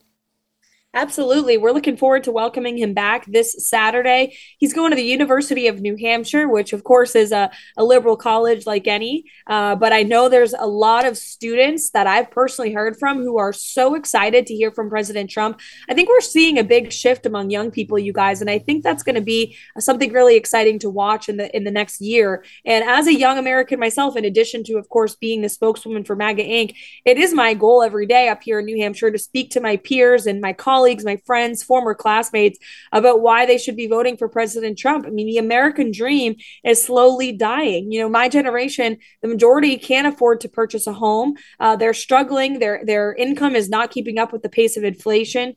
And so I think I'm looking forward to seeing President Trump speak on that college campus, speak to a lot of young people about his vision to bring the American dream back for all of us, and to, again, make America great again and safe again, peaceful again, and prosperous again as well. Oh, we love it. And we'll be obviously tracking that event with full coverage on our Tuesday edition of the show next week. Caroline, this has been awesome sitting down with you today. We're obviously going to be linking the pack in the show description, but anybody that wants to follow you on social media, check you out, and help continue to support President Trump in his quest to retake the White House next year, where can they find you? Please go to my Twitter, Truth Social, Instagram, Facebook. I'm all over the place. You can go to K Levitt, LeaVittNH, as in my great home state of New Hampshire, K Levitt NH, all over the place. Thanks, guys. You're the best. Oh, thank you. This is the spokeswoman for Make America Great Again, Inc., Miss Caroline Levin. Thanks for coming on the show. Have a Merry Christmas. Thank you. Merry Christmas to you. God bless. Do you think there's any Democrat who could defeat Donald Trump other than you? Probably 50 of them. You do believe that there are? I'm not the only one to defeat it, but I will defeat it. Who else do you think could defeat Donald Trump, Mr. President? Will Donald Trump be the nominee? Yes. And the Republican Party? Yes. And if Biden stays as the nominee for the Democrats, I believe Donald Trump will win. I believe the Republicans will gain more seats in the House and the Republicans will win the Senate. Can he count on your support? Yes. That's an endorsement. I will support the president. I will support President Trump. Would you be willing to serve in a Trump cabinet? In the right position. Look, if I'm the best person for the job, yes. Look, I worked with President Trump on a lot of policies. We worked together to win the majority. But we also have a relationship where we're very honest with one another. October 7th, my father returned to his kibbutz to salvage what he could from his home. What was left was the rubble and ruin. The home, which he had hidden in with his wife and his daughter for 20 hours. All right, that was some of the sounds from the campaign trail heading into our Tuesday edition of Steak for Breakfast. And let's play a little 2024 presidential primary roundup. All right, Noah, you heard our little steak montage right there to get things started. Last news segment of the day. You didn't seem to be a fan of Joe Biden leaving his speaking event and slamming the door in the face of the press. I thought that was something that some memer had added, like a sound effect. I'll show you. That was real. I'll show you the video after the show. That's amazing. Yeah, and you know what's not amazing is that Joe Biden referred to one of the victims of the October 7th Hamas attack as his father. Wait, what? Yeah, he said, my father returned to his kibbutz to gather his belongings, not even being able to read from the teleprompter. Wow. And before that, he alluded to saying that there were at least 50 people in the United States. We talked about it in our last news segment. Let's get them all together on one ticket. 50 people who could beat Donald Trump, but he's going to be the guy to do it. The father thing, I didn't even catch that. I was just listening to mumbling and jumbling and just expecting nonsensical ramblings, and that's what I got. But at this point, you can't even read a teleprompter now. No. Like you have one job. Mm-hmm. Like technically you have like another job that's more important, but like when you're the puppet of the puppeteers, you have one job. We're dealing in quantum retardery right now. That's basically what I call it. Oh man, we need Hank Pym to get in here and fix some things. The multiverse is real, I tell you that much. Yeah. And part of the alternate reality that we're all living in right now is some of the stuff that's going on with Hunter Biden and the way that he's been hurting his father on the campaign trail. Not in the money department, but definitely devaluing him ahead of potential primary voters coming up here in just about 5 weeks. I don't know if you heard. No, we called it. We've said it from day one. Even though at times Gavin Newsom, the California governor, has looked sexy, we always said if someone was going to step in at this point during the election cycle, there's only one person with the already pre-established national apparatus that can handle the rigors of a general election, and that is Kill Dog herself, Hillary Clinton. The announcement was made yesterday, official. Hillary Clinton will now be serving as one of the senior campaign advisors at the national level for Joe Biden for president 2024. Ugh. So now she is literally gross. Positioned herself directly next to Joe Biden so that when the dagger goes in, it'll be clean, it'll be concise, and it'll definitely be projected. But here's the thing. We haven't heard from Hunter Biden in years. Bits and pieces from his lawyers, him waving to the press as he's going in and out of court, as seems to be the case with him quite often now lately. He's just waving crack smoke away. He sat down for a crack-exclusive interview with former failed recording artist Moby.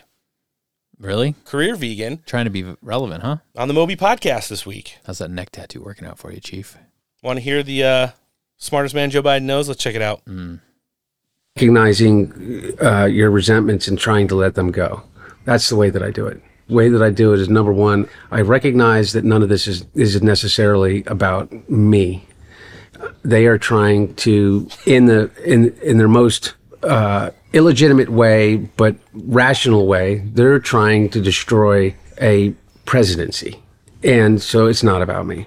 In their most base way, what they're trying to do is they're trying to kill me, knowing that it will be a pain greater than my father could be able to handle. And so therefore destroying a presidency in that way. And so I realized that it's not about me. And then the second thing that I realized is that these people are just sad, very, very sick people that have most likely just faced traumas in their lives. Sure, this isn't AI. That they've decided that Sounds they are choppy. going to turn into an evil that sounds they like Fetterman. decide that they're going to inflict on the rest of the world. What would you think a crackhead sounds like, Noah? Well, I mean, you know. This guy spent decades laundering money as an illegal foreign agent, paying for things like sex, drugs, and teeth. What do you think he would sound like? It just seems super choppy. Yeah. I think being a drug addict, he'd be a little bit more relaxed. You saw him grinding his teeth on the 4th of July when the fireworks started going off. Yeah. A couple days later, they found that bag of snow.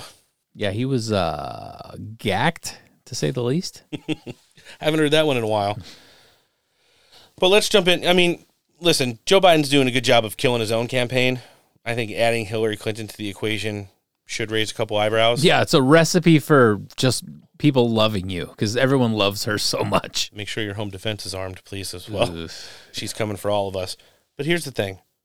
There was some other big news this weekend.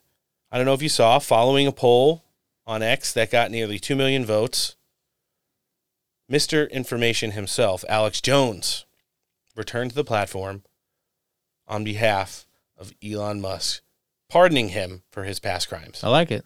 I do like it. He jumped into a Twitter space with some of the biggest celebrities out there, hosted by Mario Nawfal.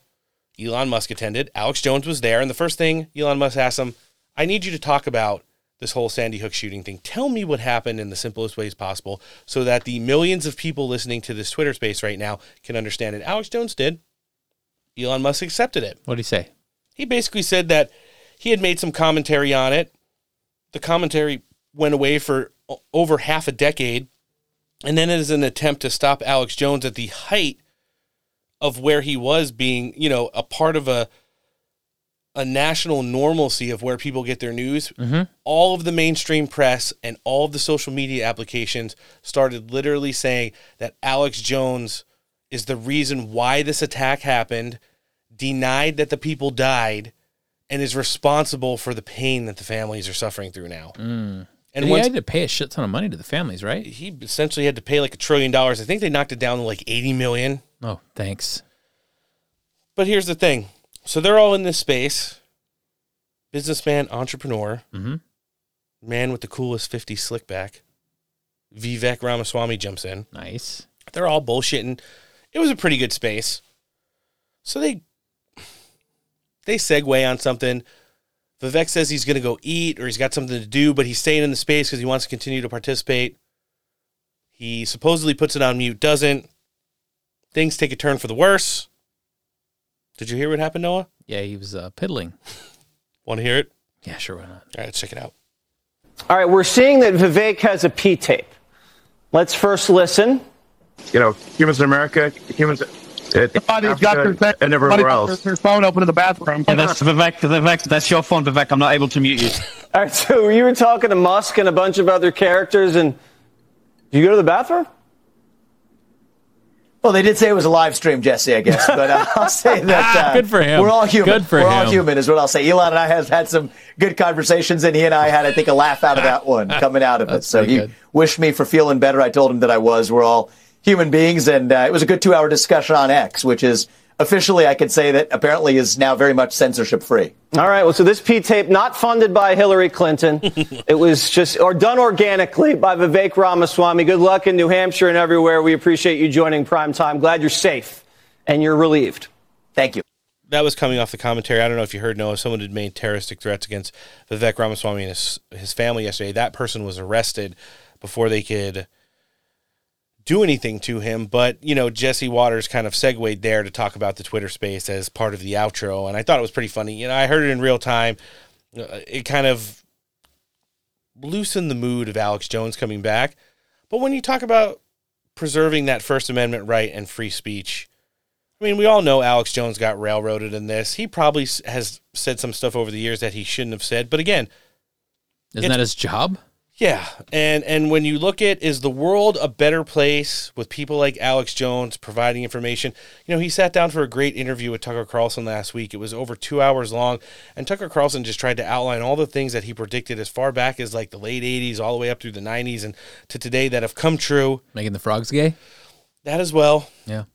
It's just one of those things where I think the world is a better place with him in everybody's face. I just do. And that's me being biased on it because I like Alex Jones and, we've played him so many times at the end of the show, it's not even funny. Be honest with you, I'm kind of retarded. Iconic. He's got the bottom left button. That's it. Guys, last call today, wherever you're listening to, Apple, Spotify, Google Podcasts, or iHeartRadio. Make sure you're following the Steak for Breakfast podcast on any of those platforms. And that's downloading to your electronic device. And then on social media is Twitter, Getter, True Social, and Instagram. Find the Steak for Breakfast account, follow it, hit the notification bell. While you're at it, give the show a 5-star rating, write a review, share the podcast with your friends.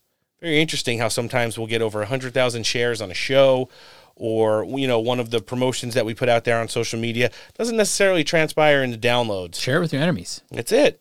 Just go on their phones and follow the podcast, give it a 5-star review. you might red pill them, but it's one of those things where we always need your help to expand the listenership of our show, because as our voice continues to expand, it just amplifies the voice that you have as our listenership as well. I do want to check out some polling numbers as we're segueing here and getting ready to jump into, just exactly what's going on in some of this presidential primary stuff. The DeSantis campaign had harped at great lengths that there is an Iowa caucus poll that comes out, and it should be the only one, the Des Moines Register's Iowa poll, that should be looked at. All the other polls are fake, and all the other polls are gay. Well, the Des Moines Registered Iowa poll came out yesterday, Noah. No surprises here. Donald Trump, 51%, Ron DeSantis, 19%, Nikki Haley, 16%, Vivek Ramaswamy, 5%, Chris Christie, 4%, Asa Hutchinson, 1%, margin of error, 4.4%. Donald Trump is above the margin of, if Nikki Haley and Ron DeSantis and Vivek Ramaswamy combine their forces, still wouldn't beat Donald Trump according to this poll here. There was also a MAGA poll. Ooh. We'll get to that in 1 second. Morning consult from this morning. Actually, we'll touch on it right now. Republican primary states, 26 states. This is for the entire month of November.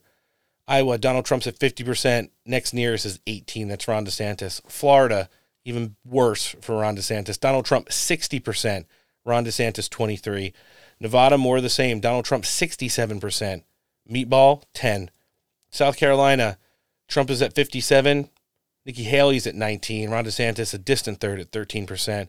Donald Trump's winning by 71% in California, 69% in Texas. He's up 66% to his next nearest challenger at 14% in the swing state of Georgia. Illinois, Indiana, all over 60%. Kentucky, 72% for Donald Trump, 12% for Ron DeSantis. Louisiana, almost identical, 75% for Donald Trump. DeSantis 9%, Haley 7%. Maryland, Donald Trump 62%. Next nearest contender, 13%. Big swing state of Michigan, Donald Trump 65%. Ron DeSantis sits at 13%, and it goes on and on. You talk about all of these states. It's just an absolute embarrassment for the rest of these people. And for what they're doing right now, it's going to go down in history as one of the biggest scumbag jobs in conservative politics, if not all of politics as a whole, because getting out and getting behind a candidate seems to be the only way that Donald Trump has a fair advantage against Joe Biden. Anything otherwise, Donald Trump's going to have to do all the work himself. CNN was both coping and seething over Donald Trump's dominance, especially in Iowa.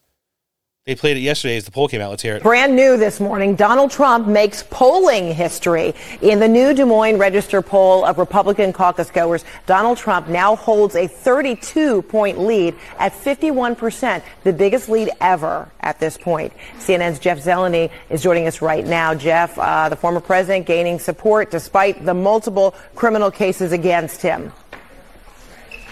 Good morning, Frederica. Look, 5 weeks before the Iowa caucuses open this Republican presidential nominating process, Donald Trump is stronger than ever. You can see the numbers right there, 51%. That is just crossing the threshold for a majority of support.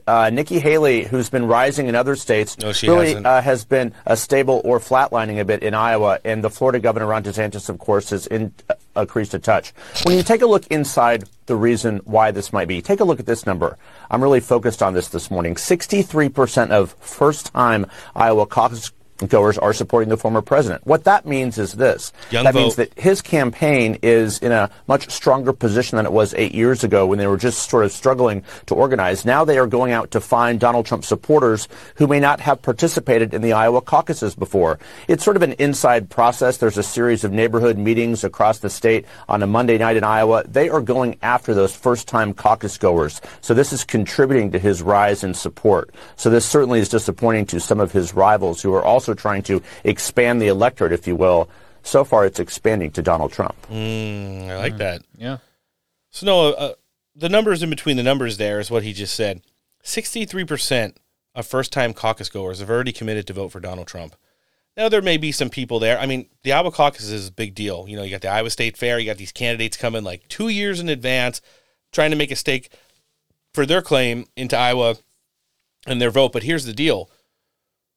First-time caucus goers, you got to think an overwhelming majority of that has to be young voters. Maybe people who are hitting the voting age for the first time. Mm-hmm. Maybe the second time they're eligible to vote but haven't voted before. There's a lot of people that just haven't voted yet. This might be their year. You want to talk about the way that Donald Trump has ran his campaign, the job that Susie and Chris LaCivita and all the rest of his team has done. Noah, does it look good now that Donald Trump shows up at UFC fights where it's all young people, essentially? Younger people, that demographic of probably 18 to 45? Overwhelming majority of the audience. Loves him. Does it make a lot more sense now that Donald Trump goes down to South Carolina and walks out to the 50-yard line with governor there, Greg McMaster, during the halftime of the Palmetto Bowl, and is warmly received by an overwhelming majority of the audience there? I would have to think college football game goers have to be in that age demographic too, of 18 to 45. Overwhelming majority, of the people in attendance. They've done the right things up to this point to make sure that Donald Trump is out there with the people who are coming back or coming in for the first time to support him and give him that extra padding he needs to make his third candidacy for the Republican nomination a no-brainer. I just think you can't, you have to look at the little things, and you have to give credit where credit is due. Fox and Friends reacted to Nikki Haley surpassing Ron DeSantis. As we all know, as many people are, a lot of the mainstream apparatus, damn, I'm saying a lot today. Yeah, stop that. Has abandoned the meatball and left him looking sad. There's like a new meme of like Ron DeSantis as like a Cabbage Patch Kid. He's so awkward looking. It's weird. The heeleth one. Donald Trump also put out a heater about Nikki Haley and Ron DeSantis on Truth Social. Let's hear this first, and then we'll see the president's message. Becomes vice president, she'd have a better shot. You mentioned Ron DeSantis. In this Wall Street Journal poll, Ron DeSantis ties Joe Biden. Yeah. But Nikki Haley beats Joe Biden by 17. I think the story of Ron DeSantis is quickly coming to an end right here. Yeah. Because she is eclipsing him. Yeah. Although he says there's surprises in Iowa. Oh, he's been to all 99 counties, got the governor. It's got that evangelical leader, Bob Vander Plaats. Yeah, don't count him out. It might not be this year or next year, but in the future. He's still young. Well, a lot of people say that. They like Ron DeSantis, but maybe not right now. Anyway, new billboard truck. Yeah. A lot of people like Ron DeSantis. It's just not right now. Just not right now. And that's the thing. We all loved Ron DeSantis. He was in the best position for a future run at the presidency, and he would have fucking taken it. Mm-hmm. All he had to do was wait his goddamn turn, make one less trip to fucking Boot Barn, and he would have been fine. On the heels. I like where you went with there. We're doing puns? There you go. On the heels of this reporting coming out of the Des Moines Register poll, Donald Trump put out a post on Truth Social. He also linked an NBC News article titled, Iowa Poll, Trump surpasses 50% support ahead of the first GOP contest. Here's the post. I'll try not to laugh. 50% is pretty good. Where's the Nikki surge? I hear about it from the fake news media, but I don't see it in the polls or on the ground. In any event, I hope that she and DeSanctimonious are doing well and continue the same surge that they've had for the past 8 weeks. That... just to clue you all in at home, there's no surge. I had to do a little Oppo research on the way in today. The gals over at Ruthless, or as we like to call them, Rizless. Vagina. Guess what? I'll paraphrase how far I got into the show. First of all, they were showing complete anti-Italian-American sentiment towards Tommy Cutlets, the quarterback for the New York Giants, Tommy DeVito, whose touchdown celebration is the waving chef kiss hand. They just demonized Italians on that show. If I ever saw them, I'd line them up in a straight row. I'd get the perfect outfit. Tight knit sweater, chain over the front of it. Oh, yeah. Pleated pants, winged loafers, pinky rings that make me look like I have diabetes on both fingers, and ask them if they're ready for their beatings. Yeah. After they got done demonizing the entire Italian culture, I don't even know how nobody celebrates Columbus Day in any of their houses. They went on to go through the numbers. They kind of walked around the Fox News, the Sununu endorsement, this, that, and the other thing. And then they're like, I really have to look at who the winner of this week is. And if you just look at the numbers, although he continues to increase, the former president, it has to be Florida Governor Ron DeSantis. And they're just all jerking each other. Oh, yeah, Ron DeSantis. Oh, yeah, Nikki Haley. And it's just like, guys, I understand. You got a lot of subscribers from having Megyn Kelly change your diaper. But at some point, reality is going to hit. How much longer are you going to continue to jerk off Ron DeSantis when in just 5 weeks it's going to be the first nail in his coffin? A week later, New Hampshire will be a second nail. A week after that, Nevada, then South Carolina, quickly heading towards Michigan, and then Super Tuesday. What are you going to do, guys, when there's nobody left except when he's got 1,400 delegates either right before or definitely after Super Tuesday, essentially ending the primary? Are you going to bring Chris Christie on every week because he swears he's staying in until the GOP convention and have that as your only guest? There's always Obama movie reviews. That's the truth. They play their stupid-ass games on the show, too, where they, like, impersonate Twitter profiles of, like, lefty journos. Oh, that's fun. But they're not. And that's just the thing. It's the continuance of promoting an alternate reality that Donald Trump is walking to this nomination, whether they like it or support him or not. You might as well get on board. They're all going to be the crying NPC face with a Ron hat or a Nikki hat or a Chris Christie hat on, with the mask of a smiling NPC face on Election Day. And that's it. There's no other option. If I'm wrong, then I guess I wasn't cut out for the job. CNN, and we covered the debate stuff. Remember, we said that there was going to be 2 debates coming in between the Iowa caucus and the New Hampshire one. One of them was going to be ran by CNN. One of them was going to be held by a conservative outlet. Well, the GOP finally bent the knee to Donald Trump and said, you want to know what? We're not going to do debates anymore. So CNN said, fine, we'll do one in between Iowa and New Hampshire, and we'll have all the candidates there. Well, Nikki Haley announced that she's non-committal to it, and when you look at the numbers on paper at this point, it doesn't look like Vivek Ramaswamy or Chris Christie would qualify for that debate. So at this point, it's going to be Ron DeSantis versus himself. Why aren't they going to qualify? Is there, like, welterweight? Like, there's definitely bantamweight? Donald Trump posted a picture weight of Chris Christie in the shorts, and it was just one sentence: "Unfit for office" with an exclamation point. He looks so awkward. He looks like Humpty Dumpty about to fall over the edge of the wall. There's a picture of Chris Christie when he played in the celebrity baseball game, and his man knuckle is all eating his baseball pants. I always zoom in on it, and whenever there's like a really bad hit, that's a weird thing to say. I know. I put that as like in the comments as my comment. Oh, I thought you meant your like phone background or something. No, definitely not my screensaver. The official spokesman for Golden Corral. So that's it. Now you could probably make a lucrative business doing that, though. And guys, I want to remind everybody that's listening, Colonel Douglas McGregor, probably Tucker Carlson's favorite guest, is going to be joining us in just a moment. Before we get to him, and in our last audio clip of the day, we heard some of the Blacks for Trump caucus out on the streets of New York through the 5 boroughs recently hyping up Donald Trump, shitting on Joe Biden and everybody else in the primary. Is that different than the T-shirt you have? The N-word for Trump shirt? It's right here. I love this shirt. They told me I wouldn't buy it. I probably won't wear it. Yeah, that's probably a good call. But I bought it. Got to support. Mm-hmm. Ben Bergquam, who's a great border correspondent, was out and about recently in the Windy City, talking to some of the average citizens out there on the street, gauging kind of the political climate, and seeing what the real voice of the American people is dialed into right now. Your ears might be a little bit shocked to hear some of these responses. Let's check it out. Minds that makes them believe that they'll do this to us and we do nothing in return. This is not just for Chicago for us.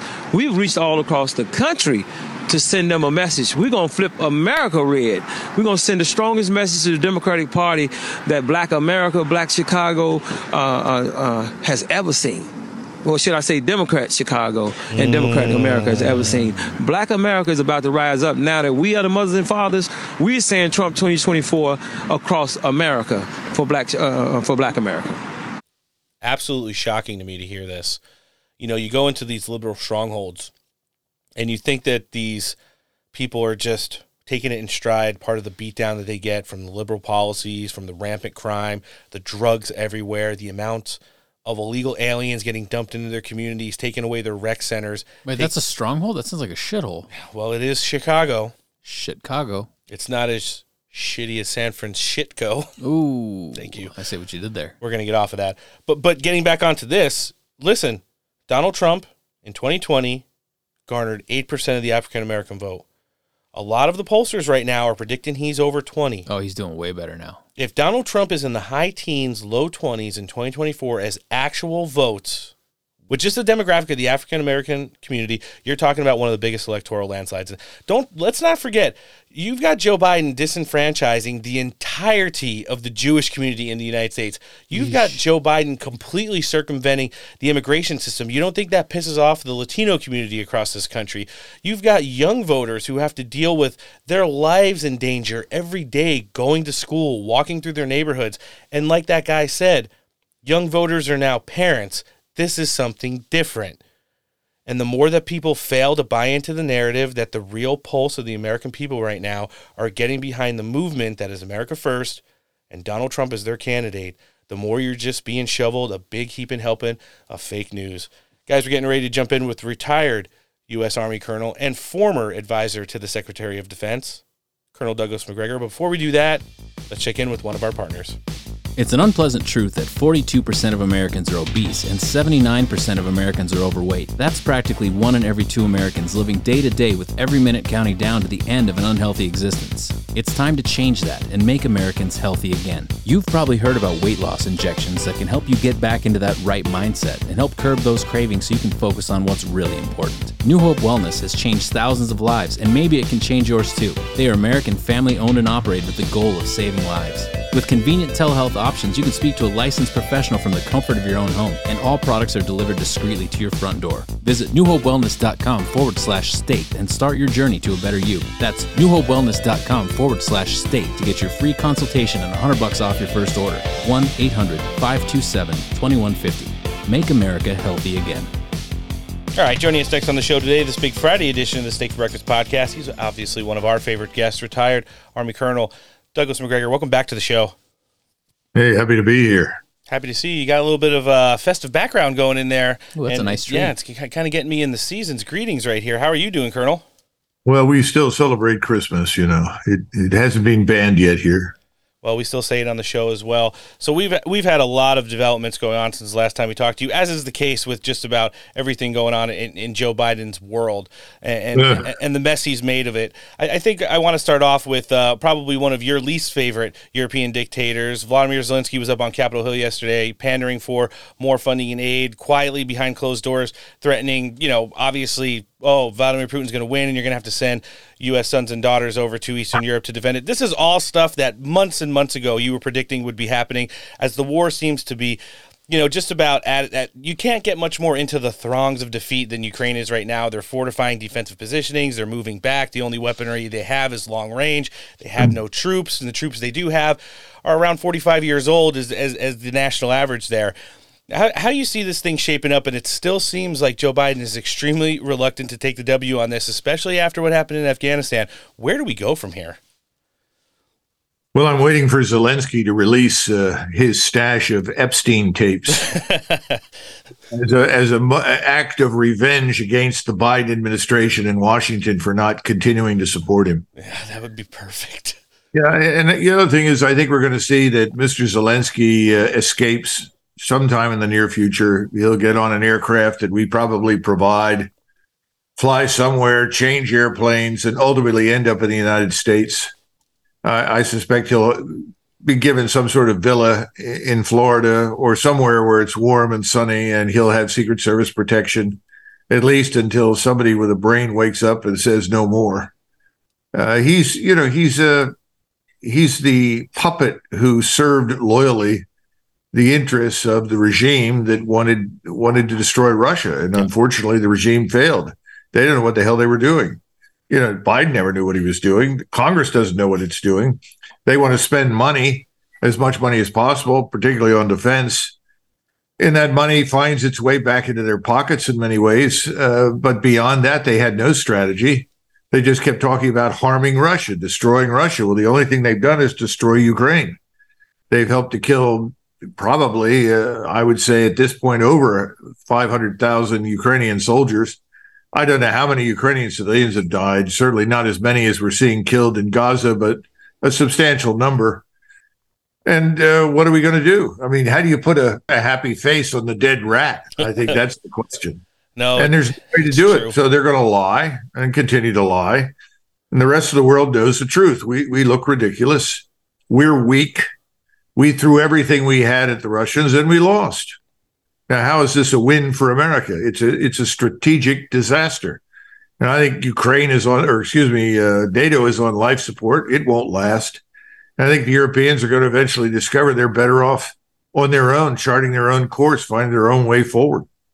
Yeah, and as you see the rise of populist leaders across the world essentially gaining steam and getting into office, you might just be onto something there, Colonel. I would never say that you're wrong in any of your projections here, because as far as I know, essentially I can't think of anything that you've really been wrong on. And the sad part about it is I see so many people in the mainstream media running with your narratives from 6 months ago as they're like breaking news. And I'm like, you want to know what? I know exactly where I heard that. Oh, it was on my own show when we had Colonel Macgregor on. It just seems that they don't have the time or want to be, deemed wrong to have you on. And then here you are projecting a lot of the things that actually came to fruition all the way up and through now, where it looks like Russia isn't going to lose anything. Obviously, they've gained a lot of ground, and historically they're going to be, extending their backyard much further than it was before the start of this conflict.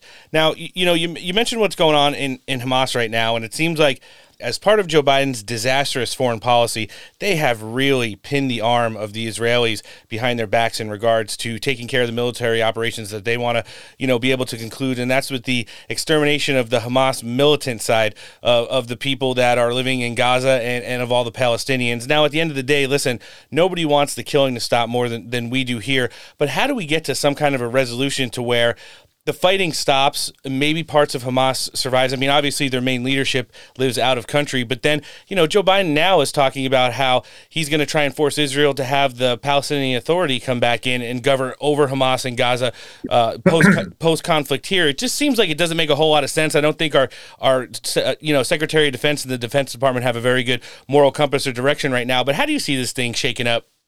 Well, first of all, I don't think anything Biden says or advocates makes any difference to anybody in Israel. Yeah, he's irrelevant. Mr. Netanyahu is president in Washington. He is going to get whatever he wants, and that's what he has been getting. There's no evidence at all that we have acted to restrain him or that we can restrain him. The only thing that could restrain him would be cutting off the limitless quantities of ammunition and technologies that we send over there that he's using in Gaza.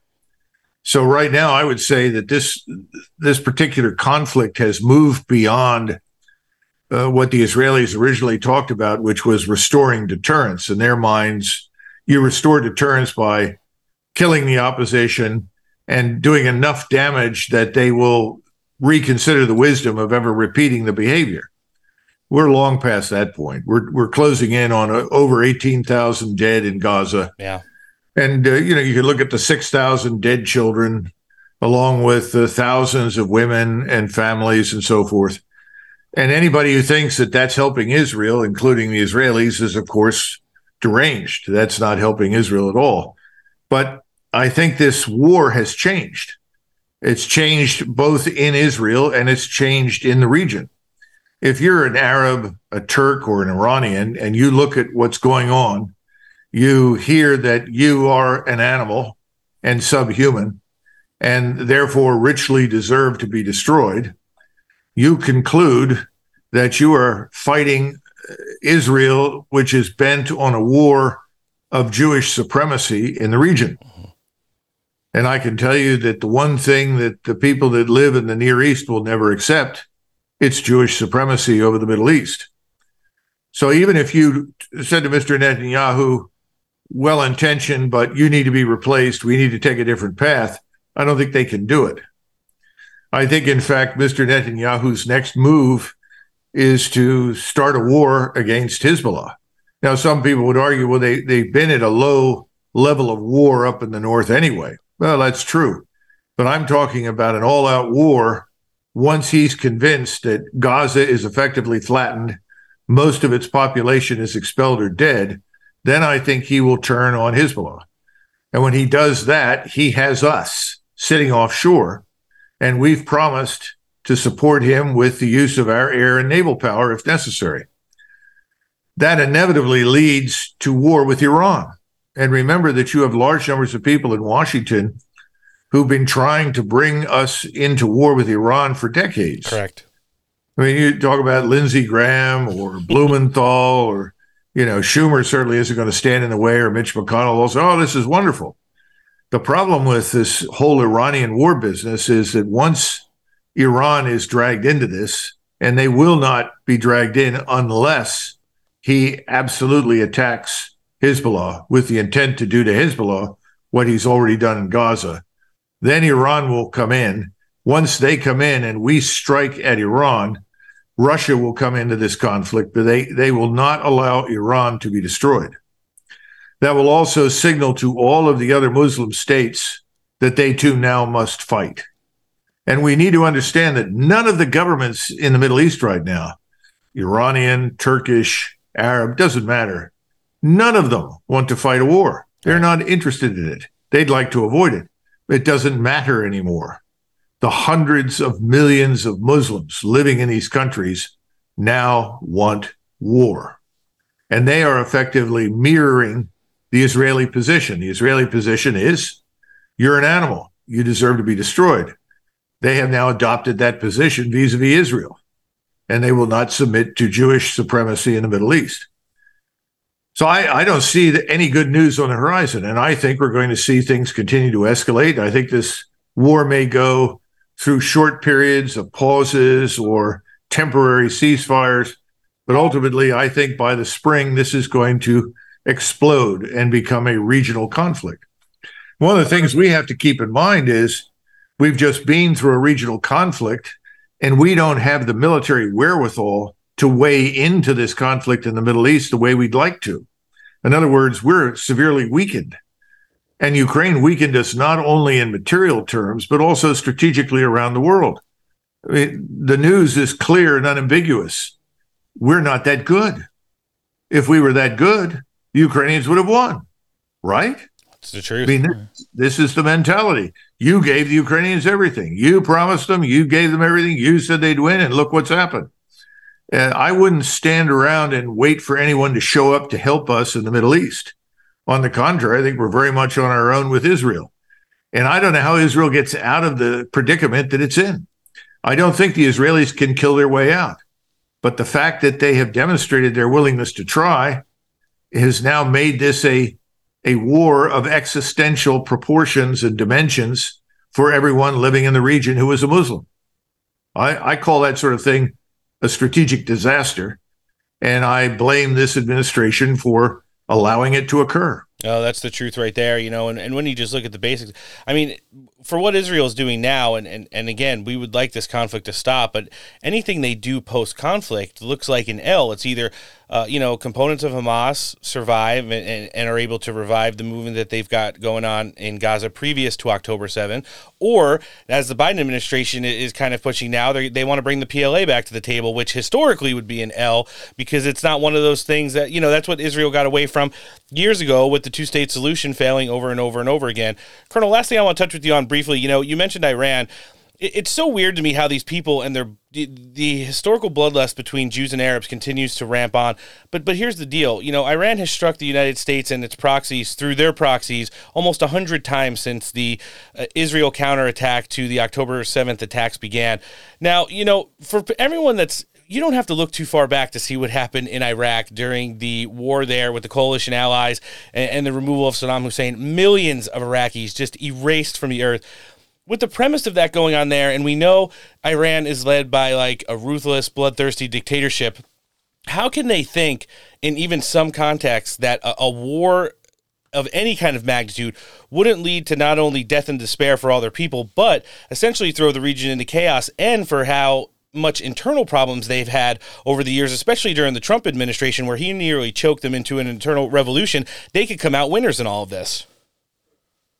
Well, I don't know. I mean, when you start talking about winners and losers in the kind of war that I see unfolding in the spring, you're going to have a tough time convincing me that there are anything but losers. Mm-hmm. So Iran isn't going to profit dramatically, I suspect, one way or the other.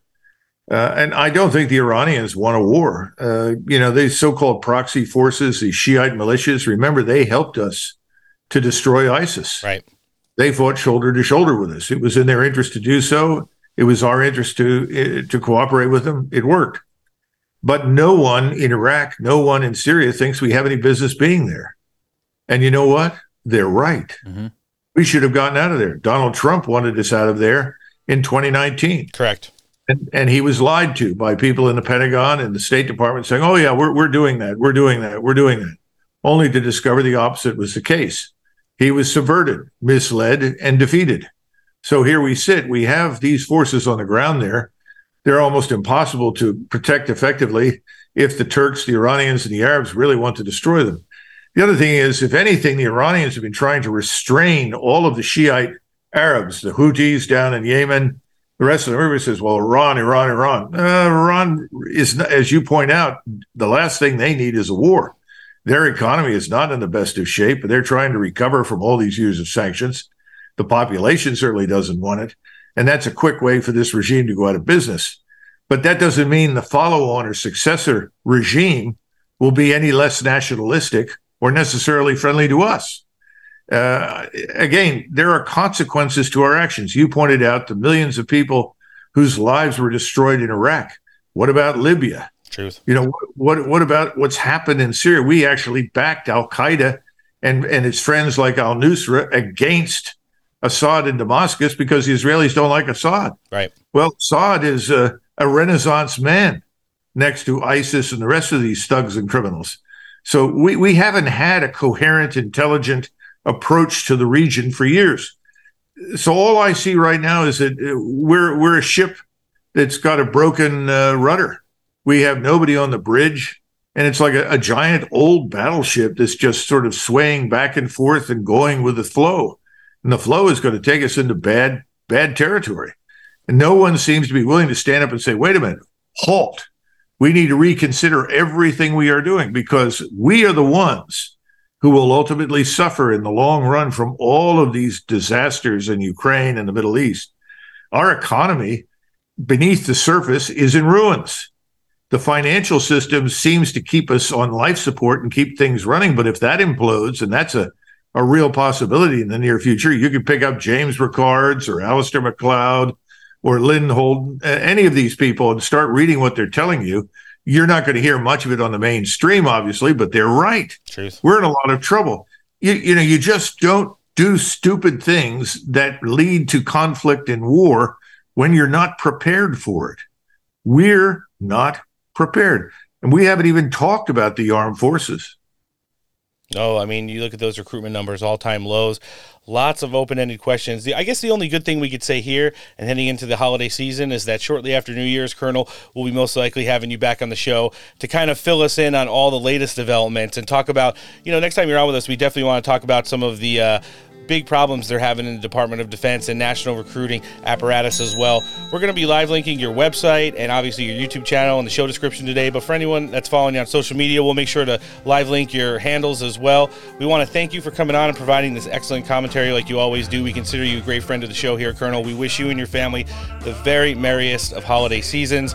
This is the retired U.S. Army Colonel, combat veteran, SecDef advisor, author, provides the absolute fire commentary when he joins us on Steak for Breakfast. Colonel McGregor, thanks for coming on. Have a Merry Christmas. Thank you, and don't forget the open borders. Busy way to start the week, but I think we nailed it, Noah. Nailed it. If you enjoyed this episode of the podcast and now want to hear the 299 other editions of the show, you better be downloading us across every downloadable podcasting platform. Find us on Apple, Spotify, Google Podcasts, and iHeartRadio. Follow the account, make sure it's downloading to your electronic device, and help out the podcast grow. In addition, on social media, Twitter, Getter, True Social, and Instagram, find the Steak for Breakfast accounts, follow them, and hit the notification bell. We want to thank all of our guests for coming down and sharing with us today. Former Chief of Staff to Capitol Hill, Jim Paff. Official spokeswoman for Make America Great Again, Inc., Ms. Caroline Levitt. Tennessee Representative Andy Ogles. Montana Congressman Matt Rosendale. And the retired U.S. Army Colonel Douglas McGregor. You guys all helped make Steak great again. Guys, we're in the midst of the holiday season, but don't worry. We take no days off, and we'll be back with an all-new Friday edition of the show. Absolute heater as always. Representative Ben Klein will be joining us. Conservative consultant Dave Rubin will be here. Former Secretary of the Interior David Bernhardt will be joining us as well, and we'll sit down with Utah U.S. senatorial candidate Mayor Trent Staggs again. So on behalf of the entire pod team, I'm Rowan. Noah? Later. Thanks for listening. Have a great rest of the week, and take care.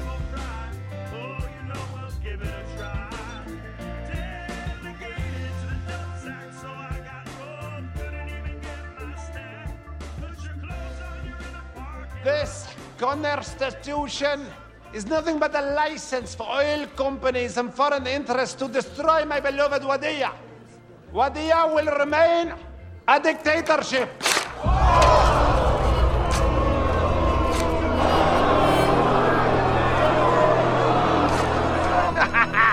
Woo! Oh, be quiet. Why are you guys so anti-dictators? Imagine if America was a dictatorship. You could let 1% of the people have all the nation's wealth.